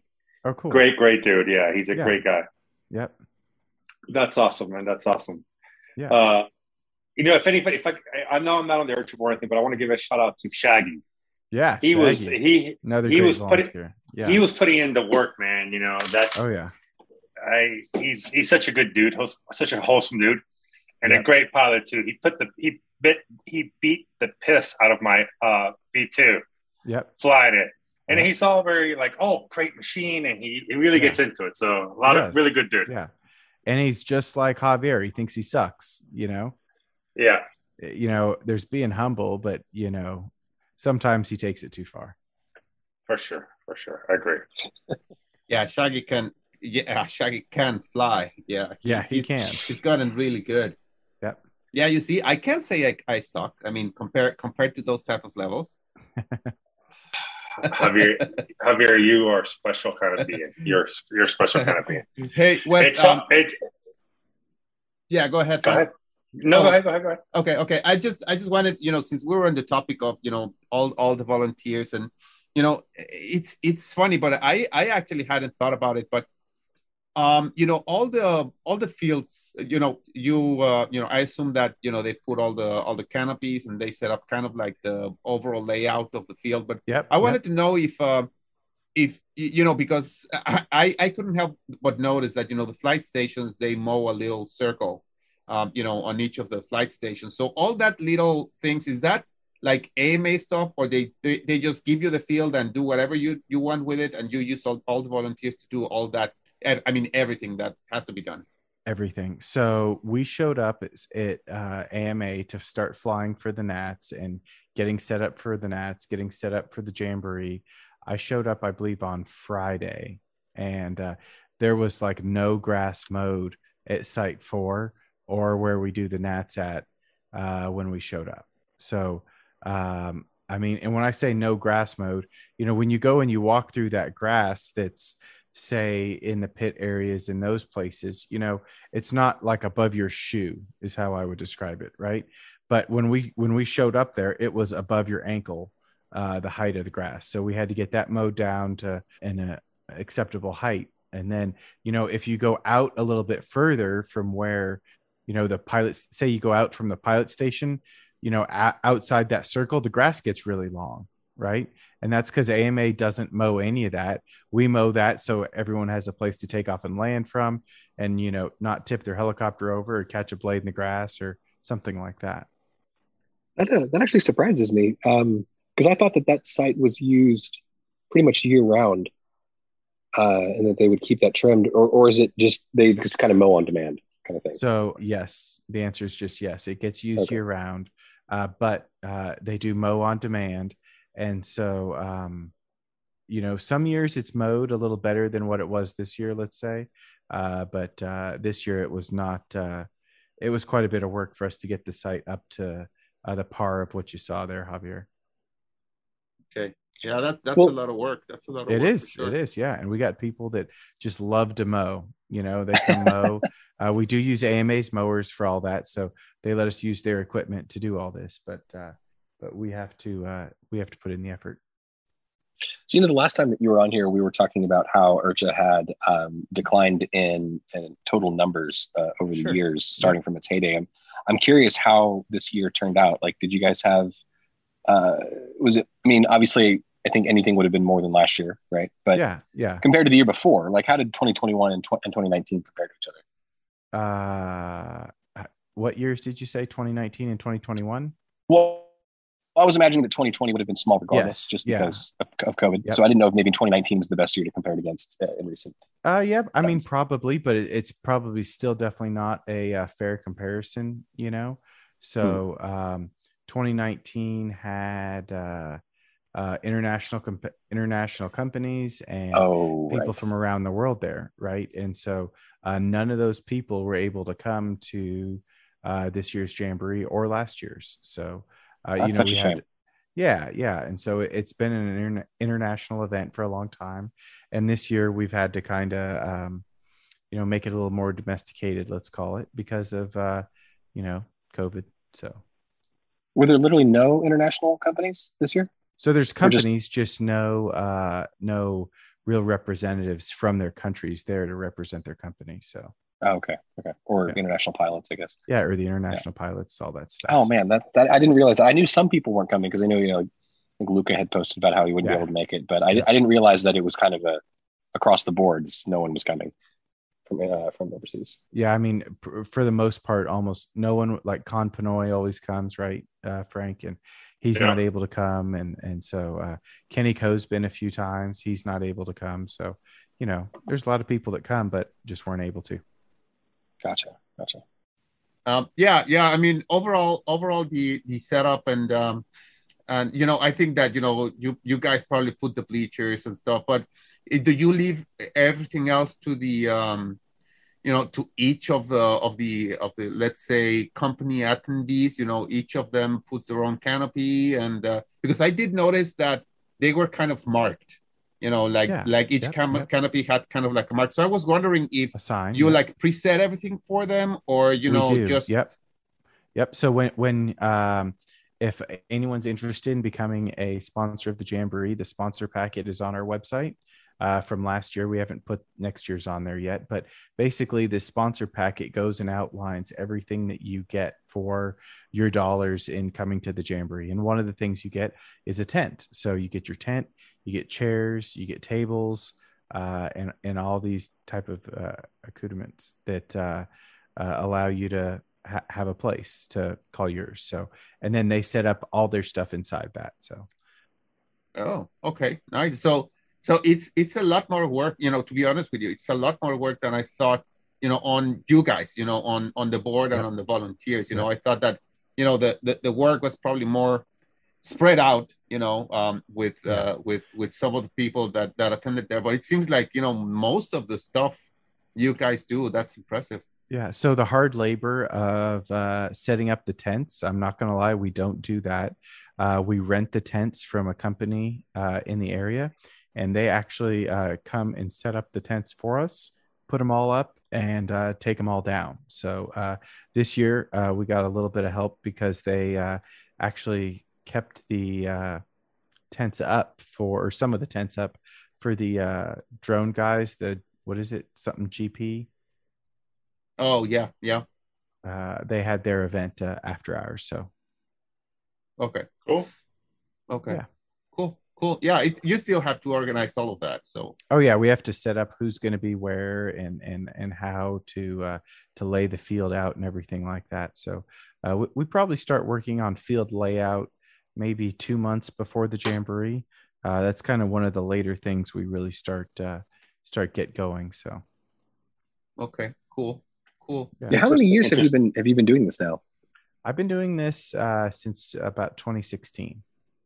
Oh, nice. Okay. Oh, wow. Yeah. And is this something that you are able to continue functioning in this capacity indefinitely, or does it require your position on a board, which is up to people who vote?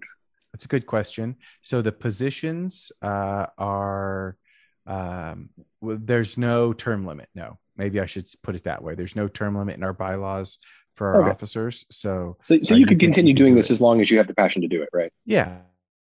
Absolutely. Yeah. And so this is actually one of the things we're kind of working on right now is our structure and organization. So let's say that, someone decides to leave from from the group of the 5 of us, and that person's going to be replaced. So what is it you would say you do here? To quote something, and so we're trying to go and come up with some descriptions of, hey, so what is it you do, and how do you do it? So take the specifications from the customers and give it to the engineers. Yeah, and so that's what we're trying to do is make it a little bit easier for if we do have a vacancy, we're able to give the next person a little better job description of what they're getting themselves into. And the other thing we're kind of finding is, we need to share the workload of what we're doing. And so, it can become easy for, some people to get overwhelmed by what they're doing. And, when one person's got this list and, sometimes work is being done twice, so, hey, there's no reason for us to do this work twice. Let's get somebody else involved and get them to be a part of what we're doing here. Very cool. Very cool. What would you say is there a moment at every IRCHA where you're just, very satisfied with the work that you've done? It's like, man, this is so cool. We're seeing it all come together. I guess kind of trying to think about like favorite moments of the Jamboree is does something happen every year that you're like, this is why I do this? That's a good question. I don't know. Yeah, this year was that Frank showed up, so that's why Frank showed up. Yeah, this is why I do all of this, so I can see Frank. Yeah.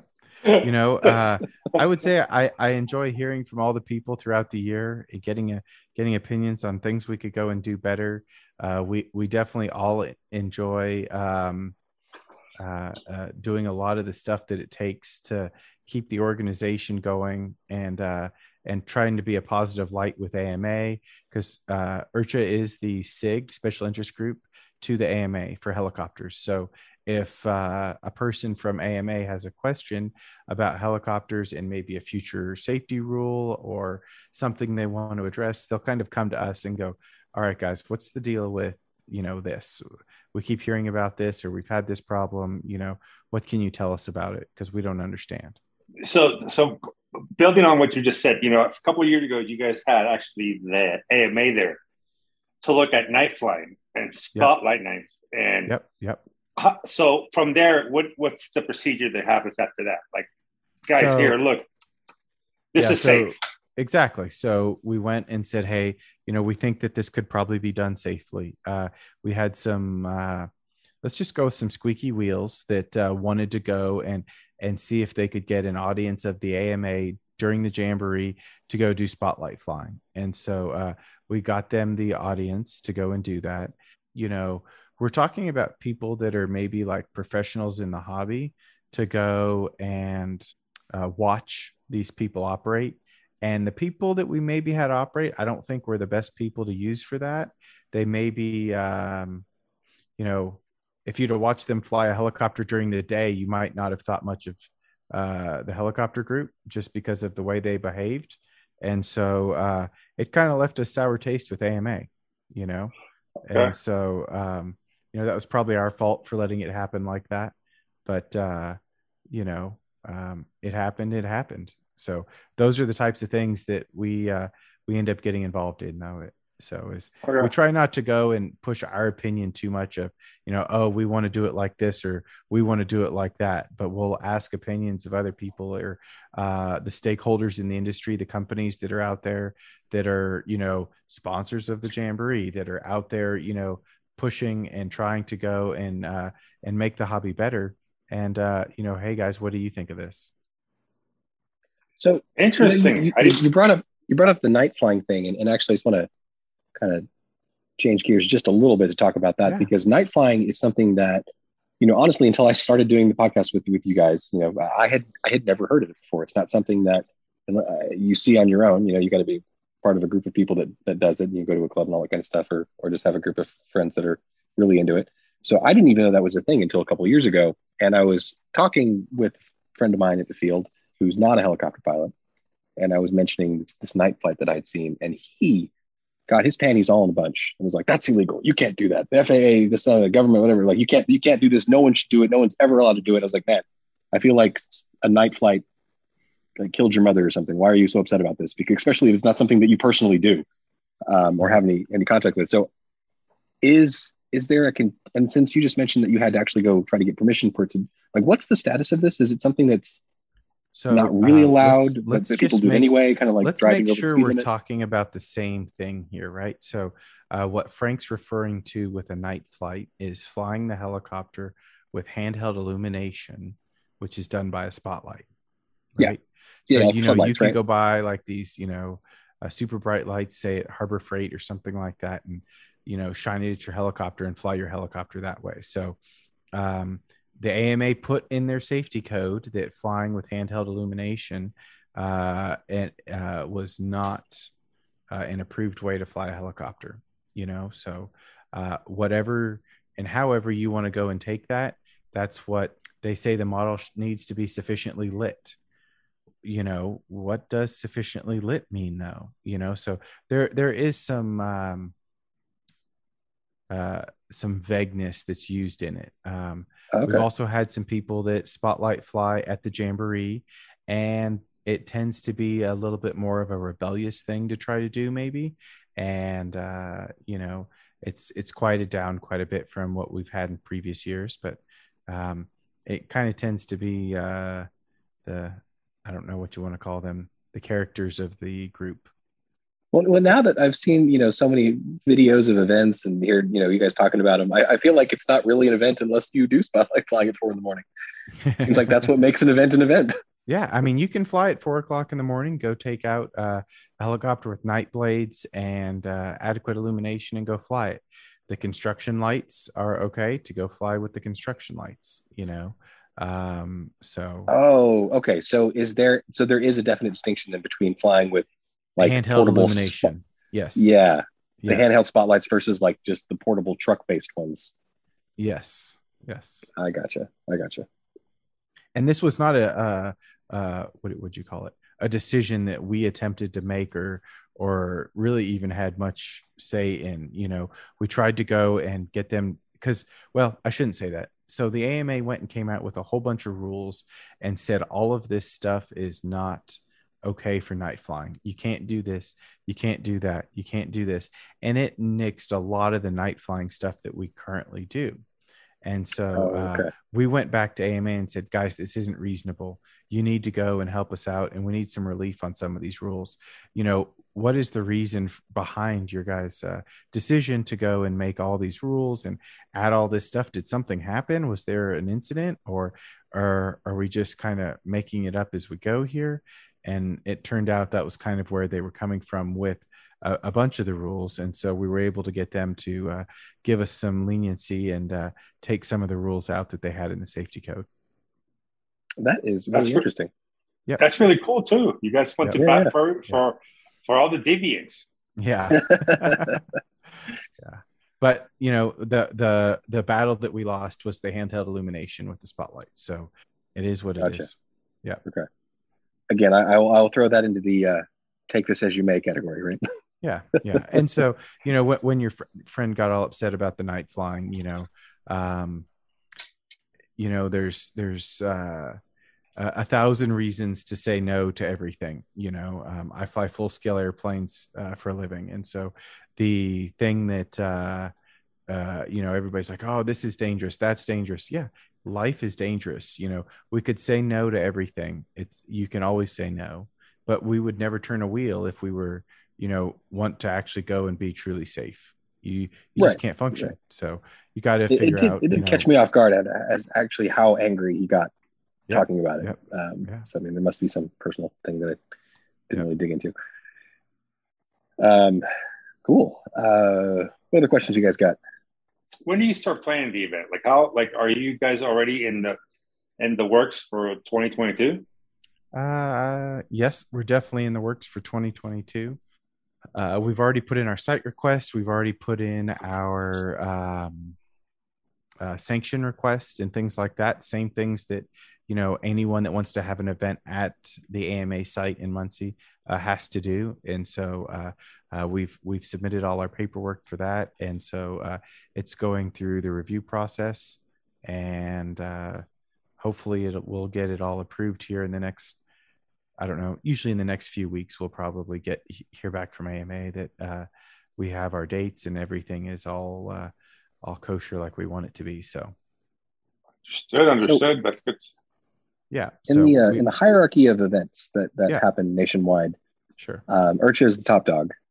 Have you guys? Has it always been at this one location? Have you thought about making it a traveling event? So we have definitely considered going and moving locations. When we had some drama with our dates a few years ago, we went and sought out some other locations that hold large RC events, and the cost of admission to hold the event at a different location was just astounding how expensive it was going to be to try and do the same thing somewhere else. Right. So, like I was saying a minute ago, we went and did, at AMA, we go and we use their lawnmowers. We use some of their equipment for this and some of their equipment for that. And so to go and do that same thing in a different location, we just found constant challenges after challenges. And so everyone that, wanted to go and say, oh yeah, you could use our, facility. And so we looked into their facility, and then, okay, well, what would it take for us to go and do this? And they're like, well, we want so much per head.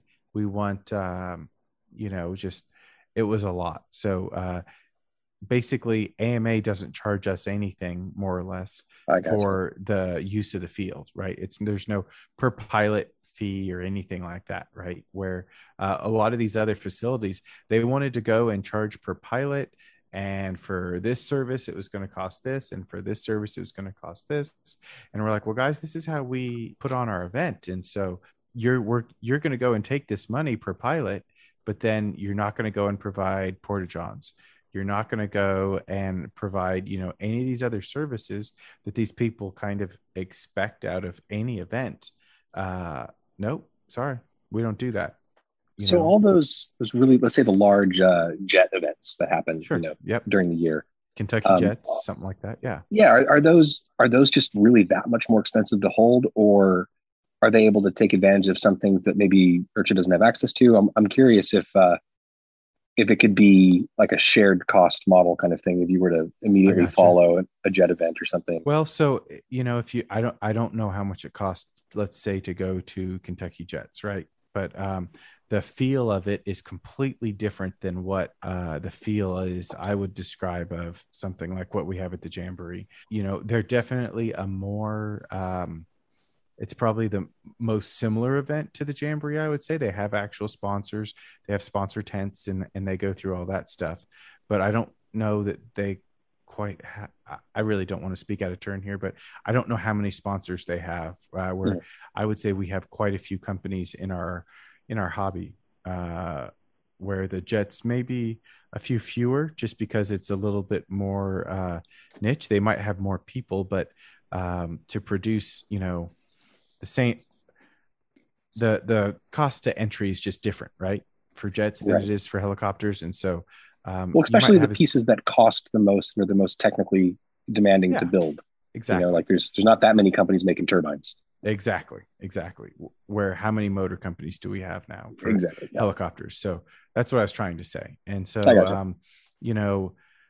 these events are just run very different. I think that they get a lot of they get funding from alternative means, which I don't really know what that means, but it takes a lot to put the event on. And so I do believe that their pilot fees probably are quite a bit more expensive.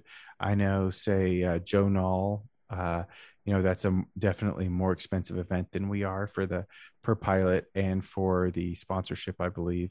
And so,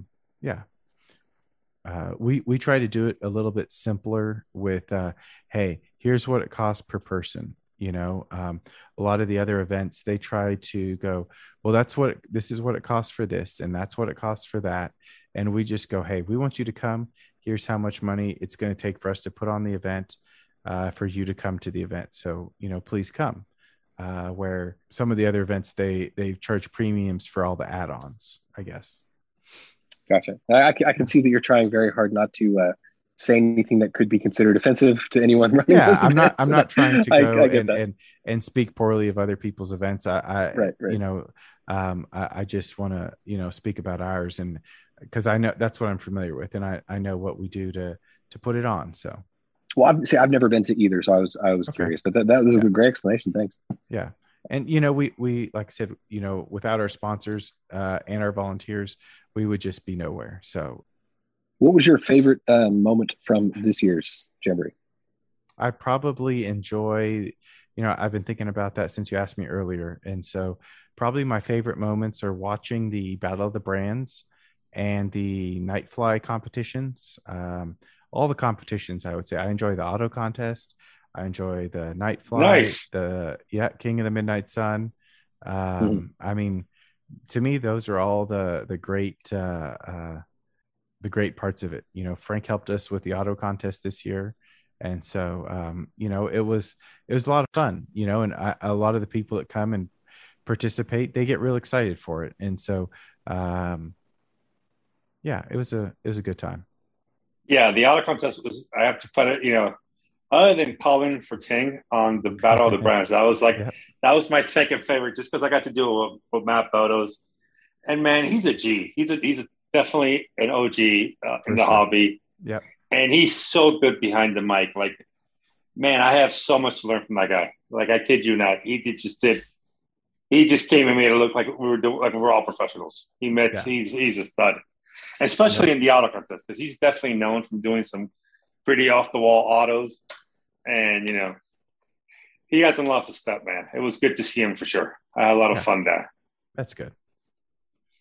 So, so the competition, and then I hate to say it, but it's almost like by the point of that, the next best part is Sunday morning when I can finally breathe again, that it's over, and so anyone knows that putting on an event is quite a bit of work. And so I think most of the enjoyment probably comes from, maybe the week before and the couple weeks before in the setup, and then but at the event, we're really working pretty hard. So I take care of all the stuff that has to do with registration for everybody that registers for the Jamboree.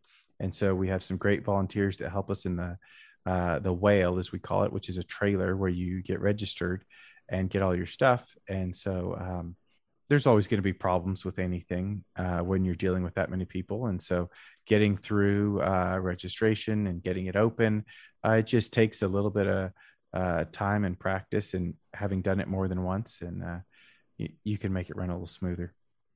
Swear to God, one day I will be there in person and see the smoothness in action. Yeah. It doesn't feel smooth when you're there, but we learn something every time, and we go, well, we're not going to do that again, or we're definitely going to do that again. It usually ends up in one of those two pools. So nice. Yeah. Yep. And so cool. It is late. Was there anything else that you guys wanted to cover? I feel like we should. Frank, it's a 12:15 over there. So yeah. So I'm with you on that one. And no, I think we covered it all, man. I think what I think we should do is we should get Wes to come on here with us right before next year's IRCHA. Yeah. Okay. So we can kind of pick. I don't care to do it again. I don't know, once we go and start getting like registration open again, and so just get a little bit more excitement again for the event next year, and things like that. So absolutely, man. I love hanging out with you on the call. So if you want to, anytime you want to come on, you just let us know, and then we'll definitely get you before next year's IRCHA. Great. Yeah, I also want to get Tim on here because I think Tim's a lot of fun. Yeah. Tim's a good time. He's a ball buster. Jesus Christ, did he bust my balls? He is definitely a ball buster, and he's very smooth. He's I'm kind of I like to think of myself maybe as a little no BS, and Tim is too, but he's also very articulate at saying things, and I'm like, well, I wouldn't have said it that nice, but I would have said the same thing, So yeah, it was a lot of fun for sure. Yep. So Wes, I just had one more question for you. Do you actually, probably during the event you don't actually fly because you're busy going back and forth, but the event is an event to go out and fly. So I was wondering if you actually plan for that, let's say when the event is done or before the event is started, if you do your flying, or if you just focus on, I have to get the event running and I have so much stuff to do that I probably didn't even bring a helicopter. Yeah, so that's a good question, Javier. So in the past, it's kind of been almost like a hair on fire event, and I'm really not a fan of the hair on fire event style. So myself and the other guys have tried to change the way that we do it so that it's not like that. I got to go hang out with Frank for a couple of evenings and go do some flying with him and not have to be completely consumed by the event every waking moment. So we do get to go out and go do some flying. It's probably not during the peak times. We're probably pretty busy, coming up with, keeping everybody moving. But at the same time, we try to make sure and keep an eye on each other and make sure nobody gets too burned out, because it's easy to just keep going. And, you haven't had any fun, and, this event needs to be fun for everybody, including us. And so, we're all just volunteers, doing our best. And so sometimes we have more problems than others. It's no secret that this year was, a more problematic year with our golf cart situation, going down to not having golf carts on Saturday night. But, rest assured, next year we're going to make it better. We're going to have golf carts for next year. We're going to be there and have, a good event next year that's going to have transportation for everybody without the problems we had this year. Awesome. Or you could take a bunch of one wheels, which were very popular this year. Yeah. No, listen, those things go over grass like crazy. They do. They're great. If people want to go and take care of their own transportation, that's cool. But the general consensus is that most people don't. They prefer to go and rent a golf cart or come up with something that's a little easier to get around than a one-wheel Segway and things like that. So. Yeah. Hey man, I just walked, man. I got all my steps every day. I was killing it, man. I think we definitely got our steps in on Saturday. Yeah. I think I got all my steps in that weekend for the rest of the week. Yeah. No question. So for those of us who haven't been, how long is the whole thing? Like how far from end to end? Oh, it's probably a mile and a half. I'd say it's probably a mile. Yeah. Yeah. From one flat, from the corner where the the scale guys are, to the other side. Yeah, it's probably a mile long. So the flight line's a mile long, and I would say for this mile, 3/4 of it is filled with cars and campers and things like that, or trailers, tents, whatever, of people out there doing their thing. So, and I am, again, I'll just reiterate it, I am bummed that I wasn't able to join you guys, but no, it sounds like a ton of fun. You missed a hell of an event. It was definitely. I know. I've been watching the videos. Yeah, it's not the same. I can't believe that I waited. I started flying at 2014. I waited 7 years to attend my first IRCHA. Yep. I won't miss another one. I already have plans for next year's. Yeah. So, I tried to tell Frank before he came this year that, hey, here's when you need to come.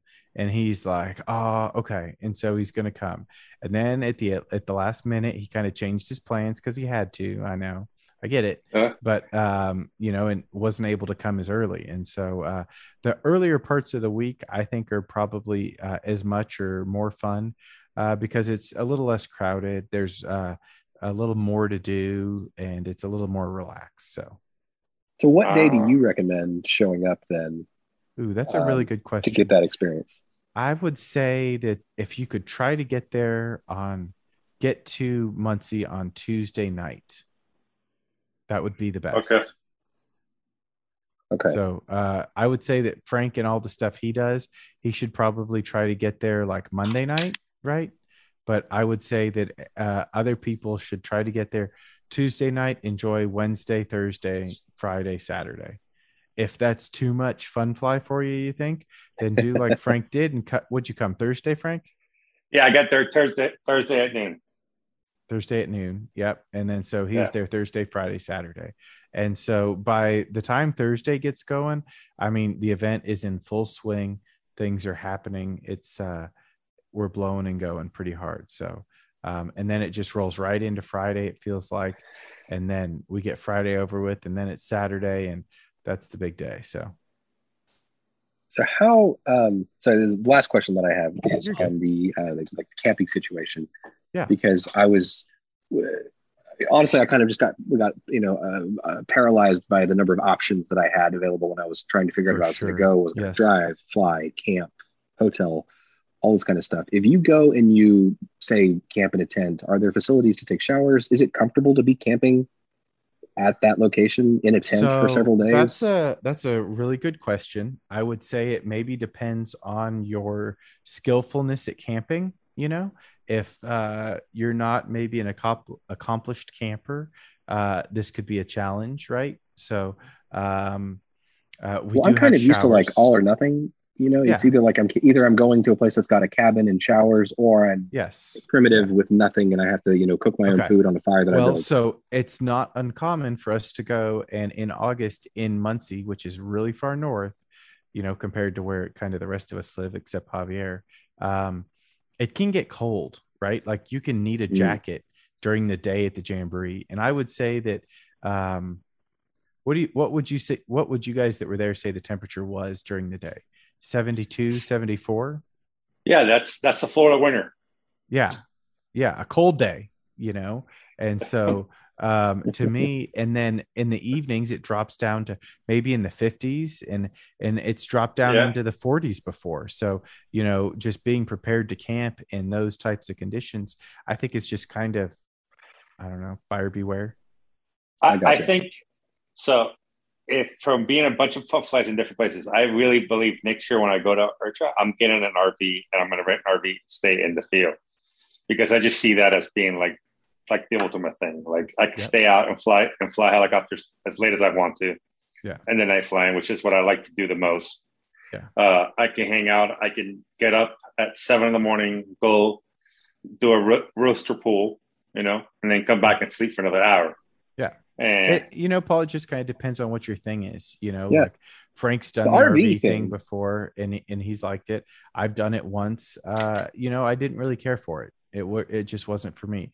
I would much rather go and leave the site, go stay at a hotel, and then take my own shower, in my own hotel room, get away for a little bit, get a little time to unwind. Maybe come back for a little night flying for a couple hours and then go to bed. If you're wanting to go and stay out till 2:00 in the morning and blast music with Leroy, then get her done. I mean, the RV thing sounds like a lot of fun, but I know the RV is the way to go. The RV is the way to go. Like if you can deal with showering in a small little place and dealing with some of the headaches of that, I think it's the most fun. It's the most fun you're going to have. Now, Wes makes a great point. I would agree with that. But, you got to watch out for your wastewater and, your toilet in the RV, and you got to keep up with all that stuff. And so, yeah. Yeah, I've never really been RV camping before. I've stayed in an RV that someone just had on their property for a little bit, but I've never like driven one to a place and actually, used it as my house for a couple of days. So how it kind of works, let's just say, is that you go onto one of the websites that you can reserve an RV at, and you tell them, hey, I'm going to this event. I'd like to go and rent your RV. And so I'm assuming this is what you would do. And you rent an RV to go, and they will deliver it to Muncie to the site. And you get there and you meet them. And then together you guys set it up and park it. See, that's not what I was thinking about at all. But that sounds like a way better idea. I was thinking that I rent it in Dallas and drive up there with it. Oh no, hell no! What the hell's wrong with you? See, exactly. This is why I'm glad we're talking about this. Yes. Had you clarify that? Yep. Because my dumbass would have driven it 2,000 miles for literally zero reason. Yeah. So like the RVs, they charge by the mile, and it's expensive per mile if you rent one, right? So I mean, you're talking like, I can't remember. You get like 400 miles free, and then after 400 miles, it's like $18 a mile or something like that. I thought one of the ones I looked at. Yeah, okay. Right. That's crazy. It might have been $10 a mile, but it was something still that's like, oh my goodness, that's outrageous. Well, okay, good to know. But so rent RV from Indiana. Yeah, rent an RV that's up there, and then you get to go, and it's kind of a little bit of a dice roll when you rent the RV. I mean, it's like hitting Tinder. I mean, the girl looks really good in the pictures, but what shows up in Muncie? So that's great analogy. What a great analogy that was. That was amazing. Wow. Thank you. That might be our intro. Yeah, that's the line right there. First time a guest beats me to the line, to the intro line. There you go. Give that we've never had a guest on the intro line. Nice. There you go. Yeah. It's funny. Awesome. So you just you have to go through the whole experience and find the RV, and then get them to meet you there and make sure that you guys can get there at the same time. And it can be a little encumbersome, and so okay. So yeah, the logistics, I think that's the major problem, is I wasn't even sure that I'd be able to take the time off until literally the week before, and at that point the options dwindle for hotels, for coordinating RVs, for flights.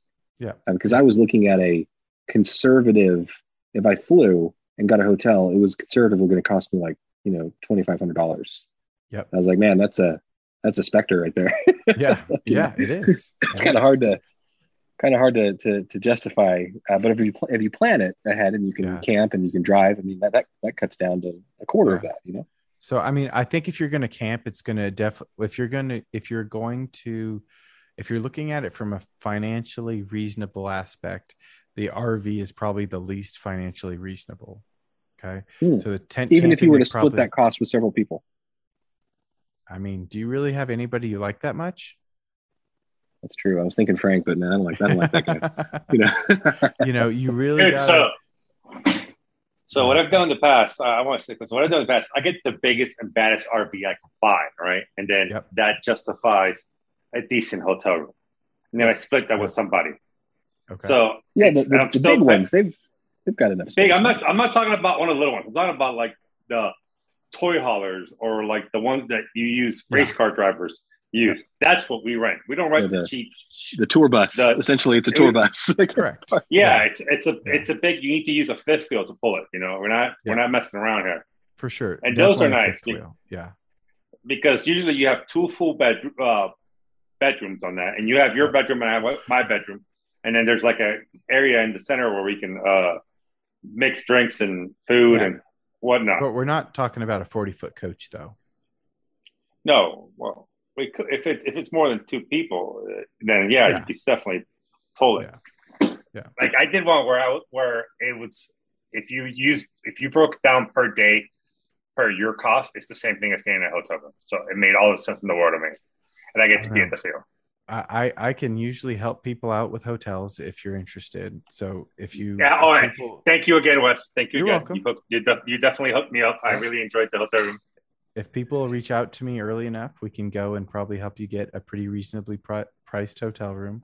And so I don't think you can do an RV for what you can do a hotel room. So the organization, we go and we rent an RV every year, and it's kind of our place where we can go and have some privacy. Maybe we have things we need to discuss of drama that goes on at the event, or we have meetings and we discuss, hey, we need to come up with a plan for how we're going to do this. And so we need a place to go. So one of the board members is always present on site. And so he stays in that RV the entire time for the entire event. So if something happens, there's somebody on site in there to talk to. So he's there doing his thing. And, I can just tell you that what that cost is more expensive than what my hotel room costs. Really? Okay. Yep. Cool. Well, hey, this is good because these are like the little things I think that, I never really even bothered to think about until there was a possibility that I might be going to IRCHA. And there's definitely pros for planning all this stuff out in advance and looking at all the different options. So that was a good conversation there. Thanks for that. Yeah.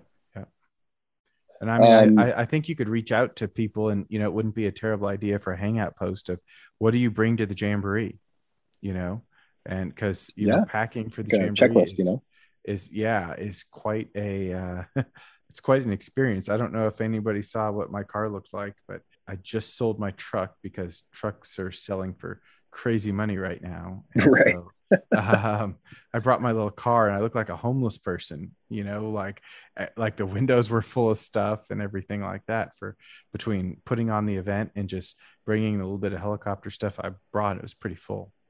So, yeah, that was another thing. I've got a 2-door car, and I was like, I can fit, I can fold the seats down. I can fit a couple helicopters and some stuff. And if I'm taking, personal supplies and clothes and camping gear and all that kind of stuff, it's like, man, I need an SUV and I don't have one. Yeah. Yep. You'd be surprised it's usually not that expensive to go and rent something like that to go make a trip with. So when you and I did look at that. I actually was surprised how expensive it was this year. Yes. Yeah. Expensive this year. Yeah. I rented a SUV for one of my customers during the peak season in Panama City. And it was for 5 days. And it was $1,000 a day. So we spent $5,000 on a rental car. Oh my God. Yeah. That's crazy, man. I rented a van to drive to Muncie and back. And I paid less $450 with all the insurance I could have. Like I could have driven. I couldn't use that. Yeah. It's crazy. Oh, nice. Yeah. I definitely hit a home run there. Did you rent like a moving van or like what kind of van did you rent? No, like a Pacifica, a gangster out Chrysler Pacifica. Oh, nice. All white out with chrome. A mom van. Oh no, this is a daddy van right those here, buddy. Those vans are pretty slick, man. Those are pretty nice. This is a DILF van right here, dude. I was picking up the ladies on this one. All right. Well, it's funny that they offer from the factory a blacked out package like for a van. Oh, dude. For a minivan. I got to let me see if I can find a picture because I took a photo of it. Because, I drive a Chrysler to big run, so, I'm a little bougie when it comes to that shit, A little bougie. I don't know. You don't have a gold Kraken, Frank. You can't be that bougie. Yeah. No, dude, no, you got me beat there, homie. That's for sure. You got me beat there. You got me beat there. Don't you try to take the crown away? I do get a new V-Touch every year, so that's a little bougie. That is, I'm going to change up the colors. Bougie, actually. Hold on, it's coming from me. Find it. Where is this thing at? This white beautiful van. Oh, I think it's on Facebook. But yeah, it was pretty awesome, dude. And it's an audio show, Frank. We can't see it anyway. I know, dude. I'm sorry. Just talking. Jesus. Paul's on fire tonight, man. Damn. But yeah, it was a lot of fun. It was a lot cheaper than I thought it was going to be. I thought I was going to spend $1,000 just on a rental car. Yep. And when I got that, I was like, hell yeah. So, but I'm not driving ever again to Muncie. I will be flying and flying first class like I'm used to. the proper way, and renting a car in Indianapolis, and then going to the event. So I, for example, I normally go and drive, and I've always had a truck to drive. And the last few years, I've been pulling my trailer. And so I have my truck plus a trailer. And then I usually leave the trailer at AMA, and I stay at the hotel. So I can not have my truck full of stuff. And if I need to give somebody a ride somewhere, I can use my truck. It's not just crammed full of helicopters and supplies. So that seems like a good setup, like a good best of both worlds thing. How long is the drive for you? 7 hours, 6.5 hours. Yeah, that's no joke. That's not a lucky guy. 18 hours for me, man. Well, yeah, 18 hours. I got 14 on this side. So yeah. Because it takes me 7 or 8 to get to you driving. Yeah. Yep. Cool. Any other questions, guys? We good? No, I'm good. Wes, thanks so much for coming on tonight, man. This was it was a pleasure having you again. And I feel like every time that we talk about Urcha and I don't go, I get more depressed because I need to go. So I hear you. You definitely need to come. We'll be there. It's a great event, and I love coming on the podcast and talking with you guys. It's a great time. Thank you. Yeah, thanks. And don't forget to hit me up when you're in Dallas and you got some time. Yep, will do. All right, guys. I think that does it for the night. Wait. I have one more question. Oh, oh my God. Where were you when I said, do we have any more questions? No, that's fine. Go ahead, Javier. Go ahead. Go ahead, man. Go ahead. Here we are. Now, I'm. You know that I'm shy, so shy. Now you've put me into like a tortoise that puts their little head in. I mean, you've killed me, man. You've killed my everything that I had. I had. You had a question. We're gonna drag it out of you. No, hold on, guys. We have a situation here where we can actually learn something from it. This is a teachable moment. Javier, how the hell does this work that he makes you shy, but you can go on for a 2-hour-long tirade about what the 50 different thousand flybar students you've used? Where does one come from and the other one comes from? So I want to understand that. I'm like a keyboard warrior, but just a microphone warrior. There we go. I think what Frank's looking for is a Javier kill switch. And dude, I need to throw out a hold for Javier. Yeah, just a hold. Yeah. Throw out a hold and rescue at the same time. Yeah. So what's your question, Javier? No, actually, I was just joking. Okay. Son of a bitch.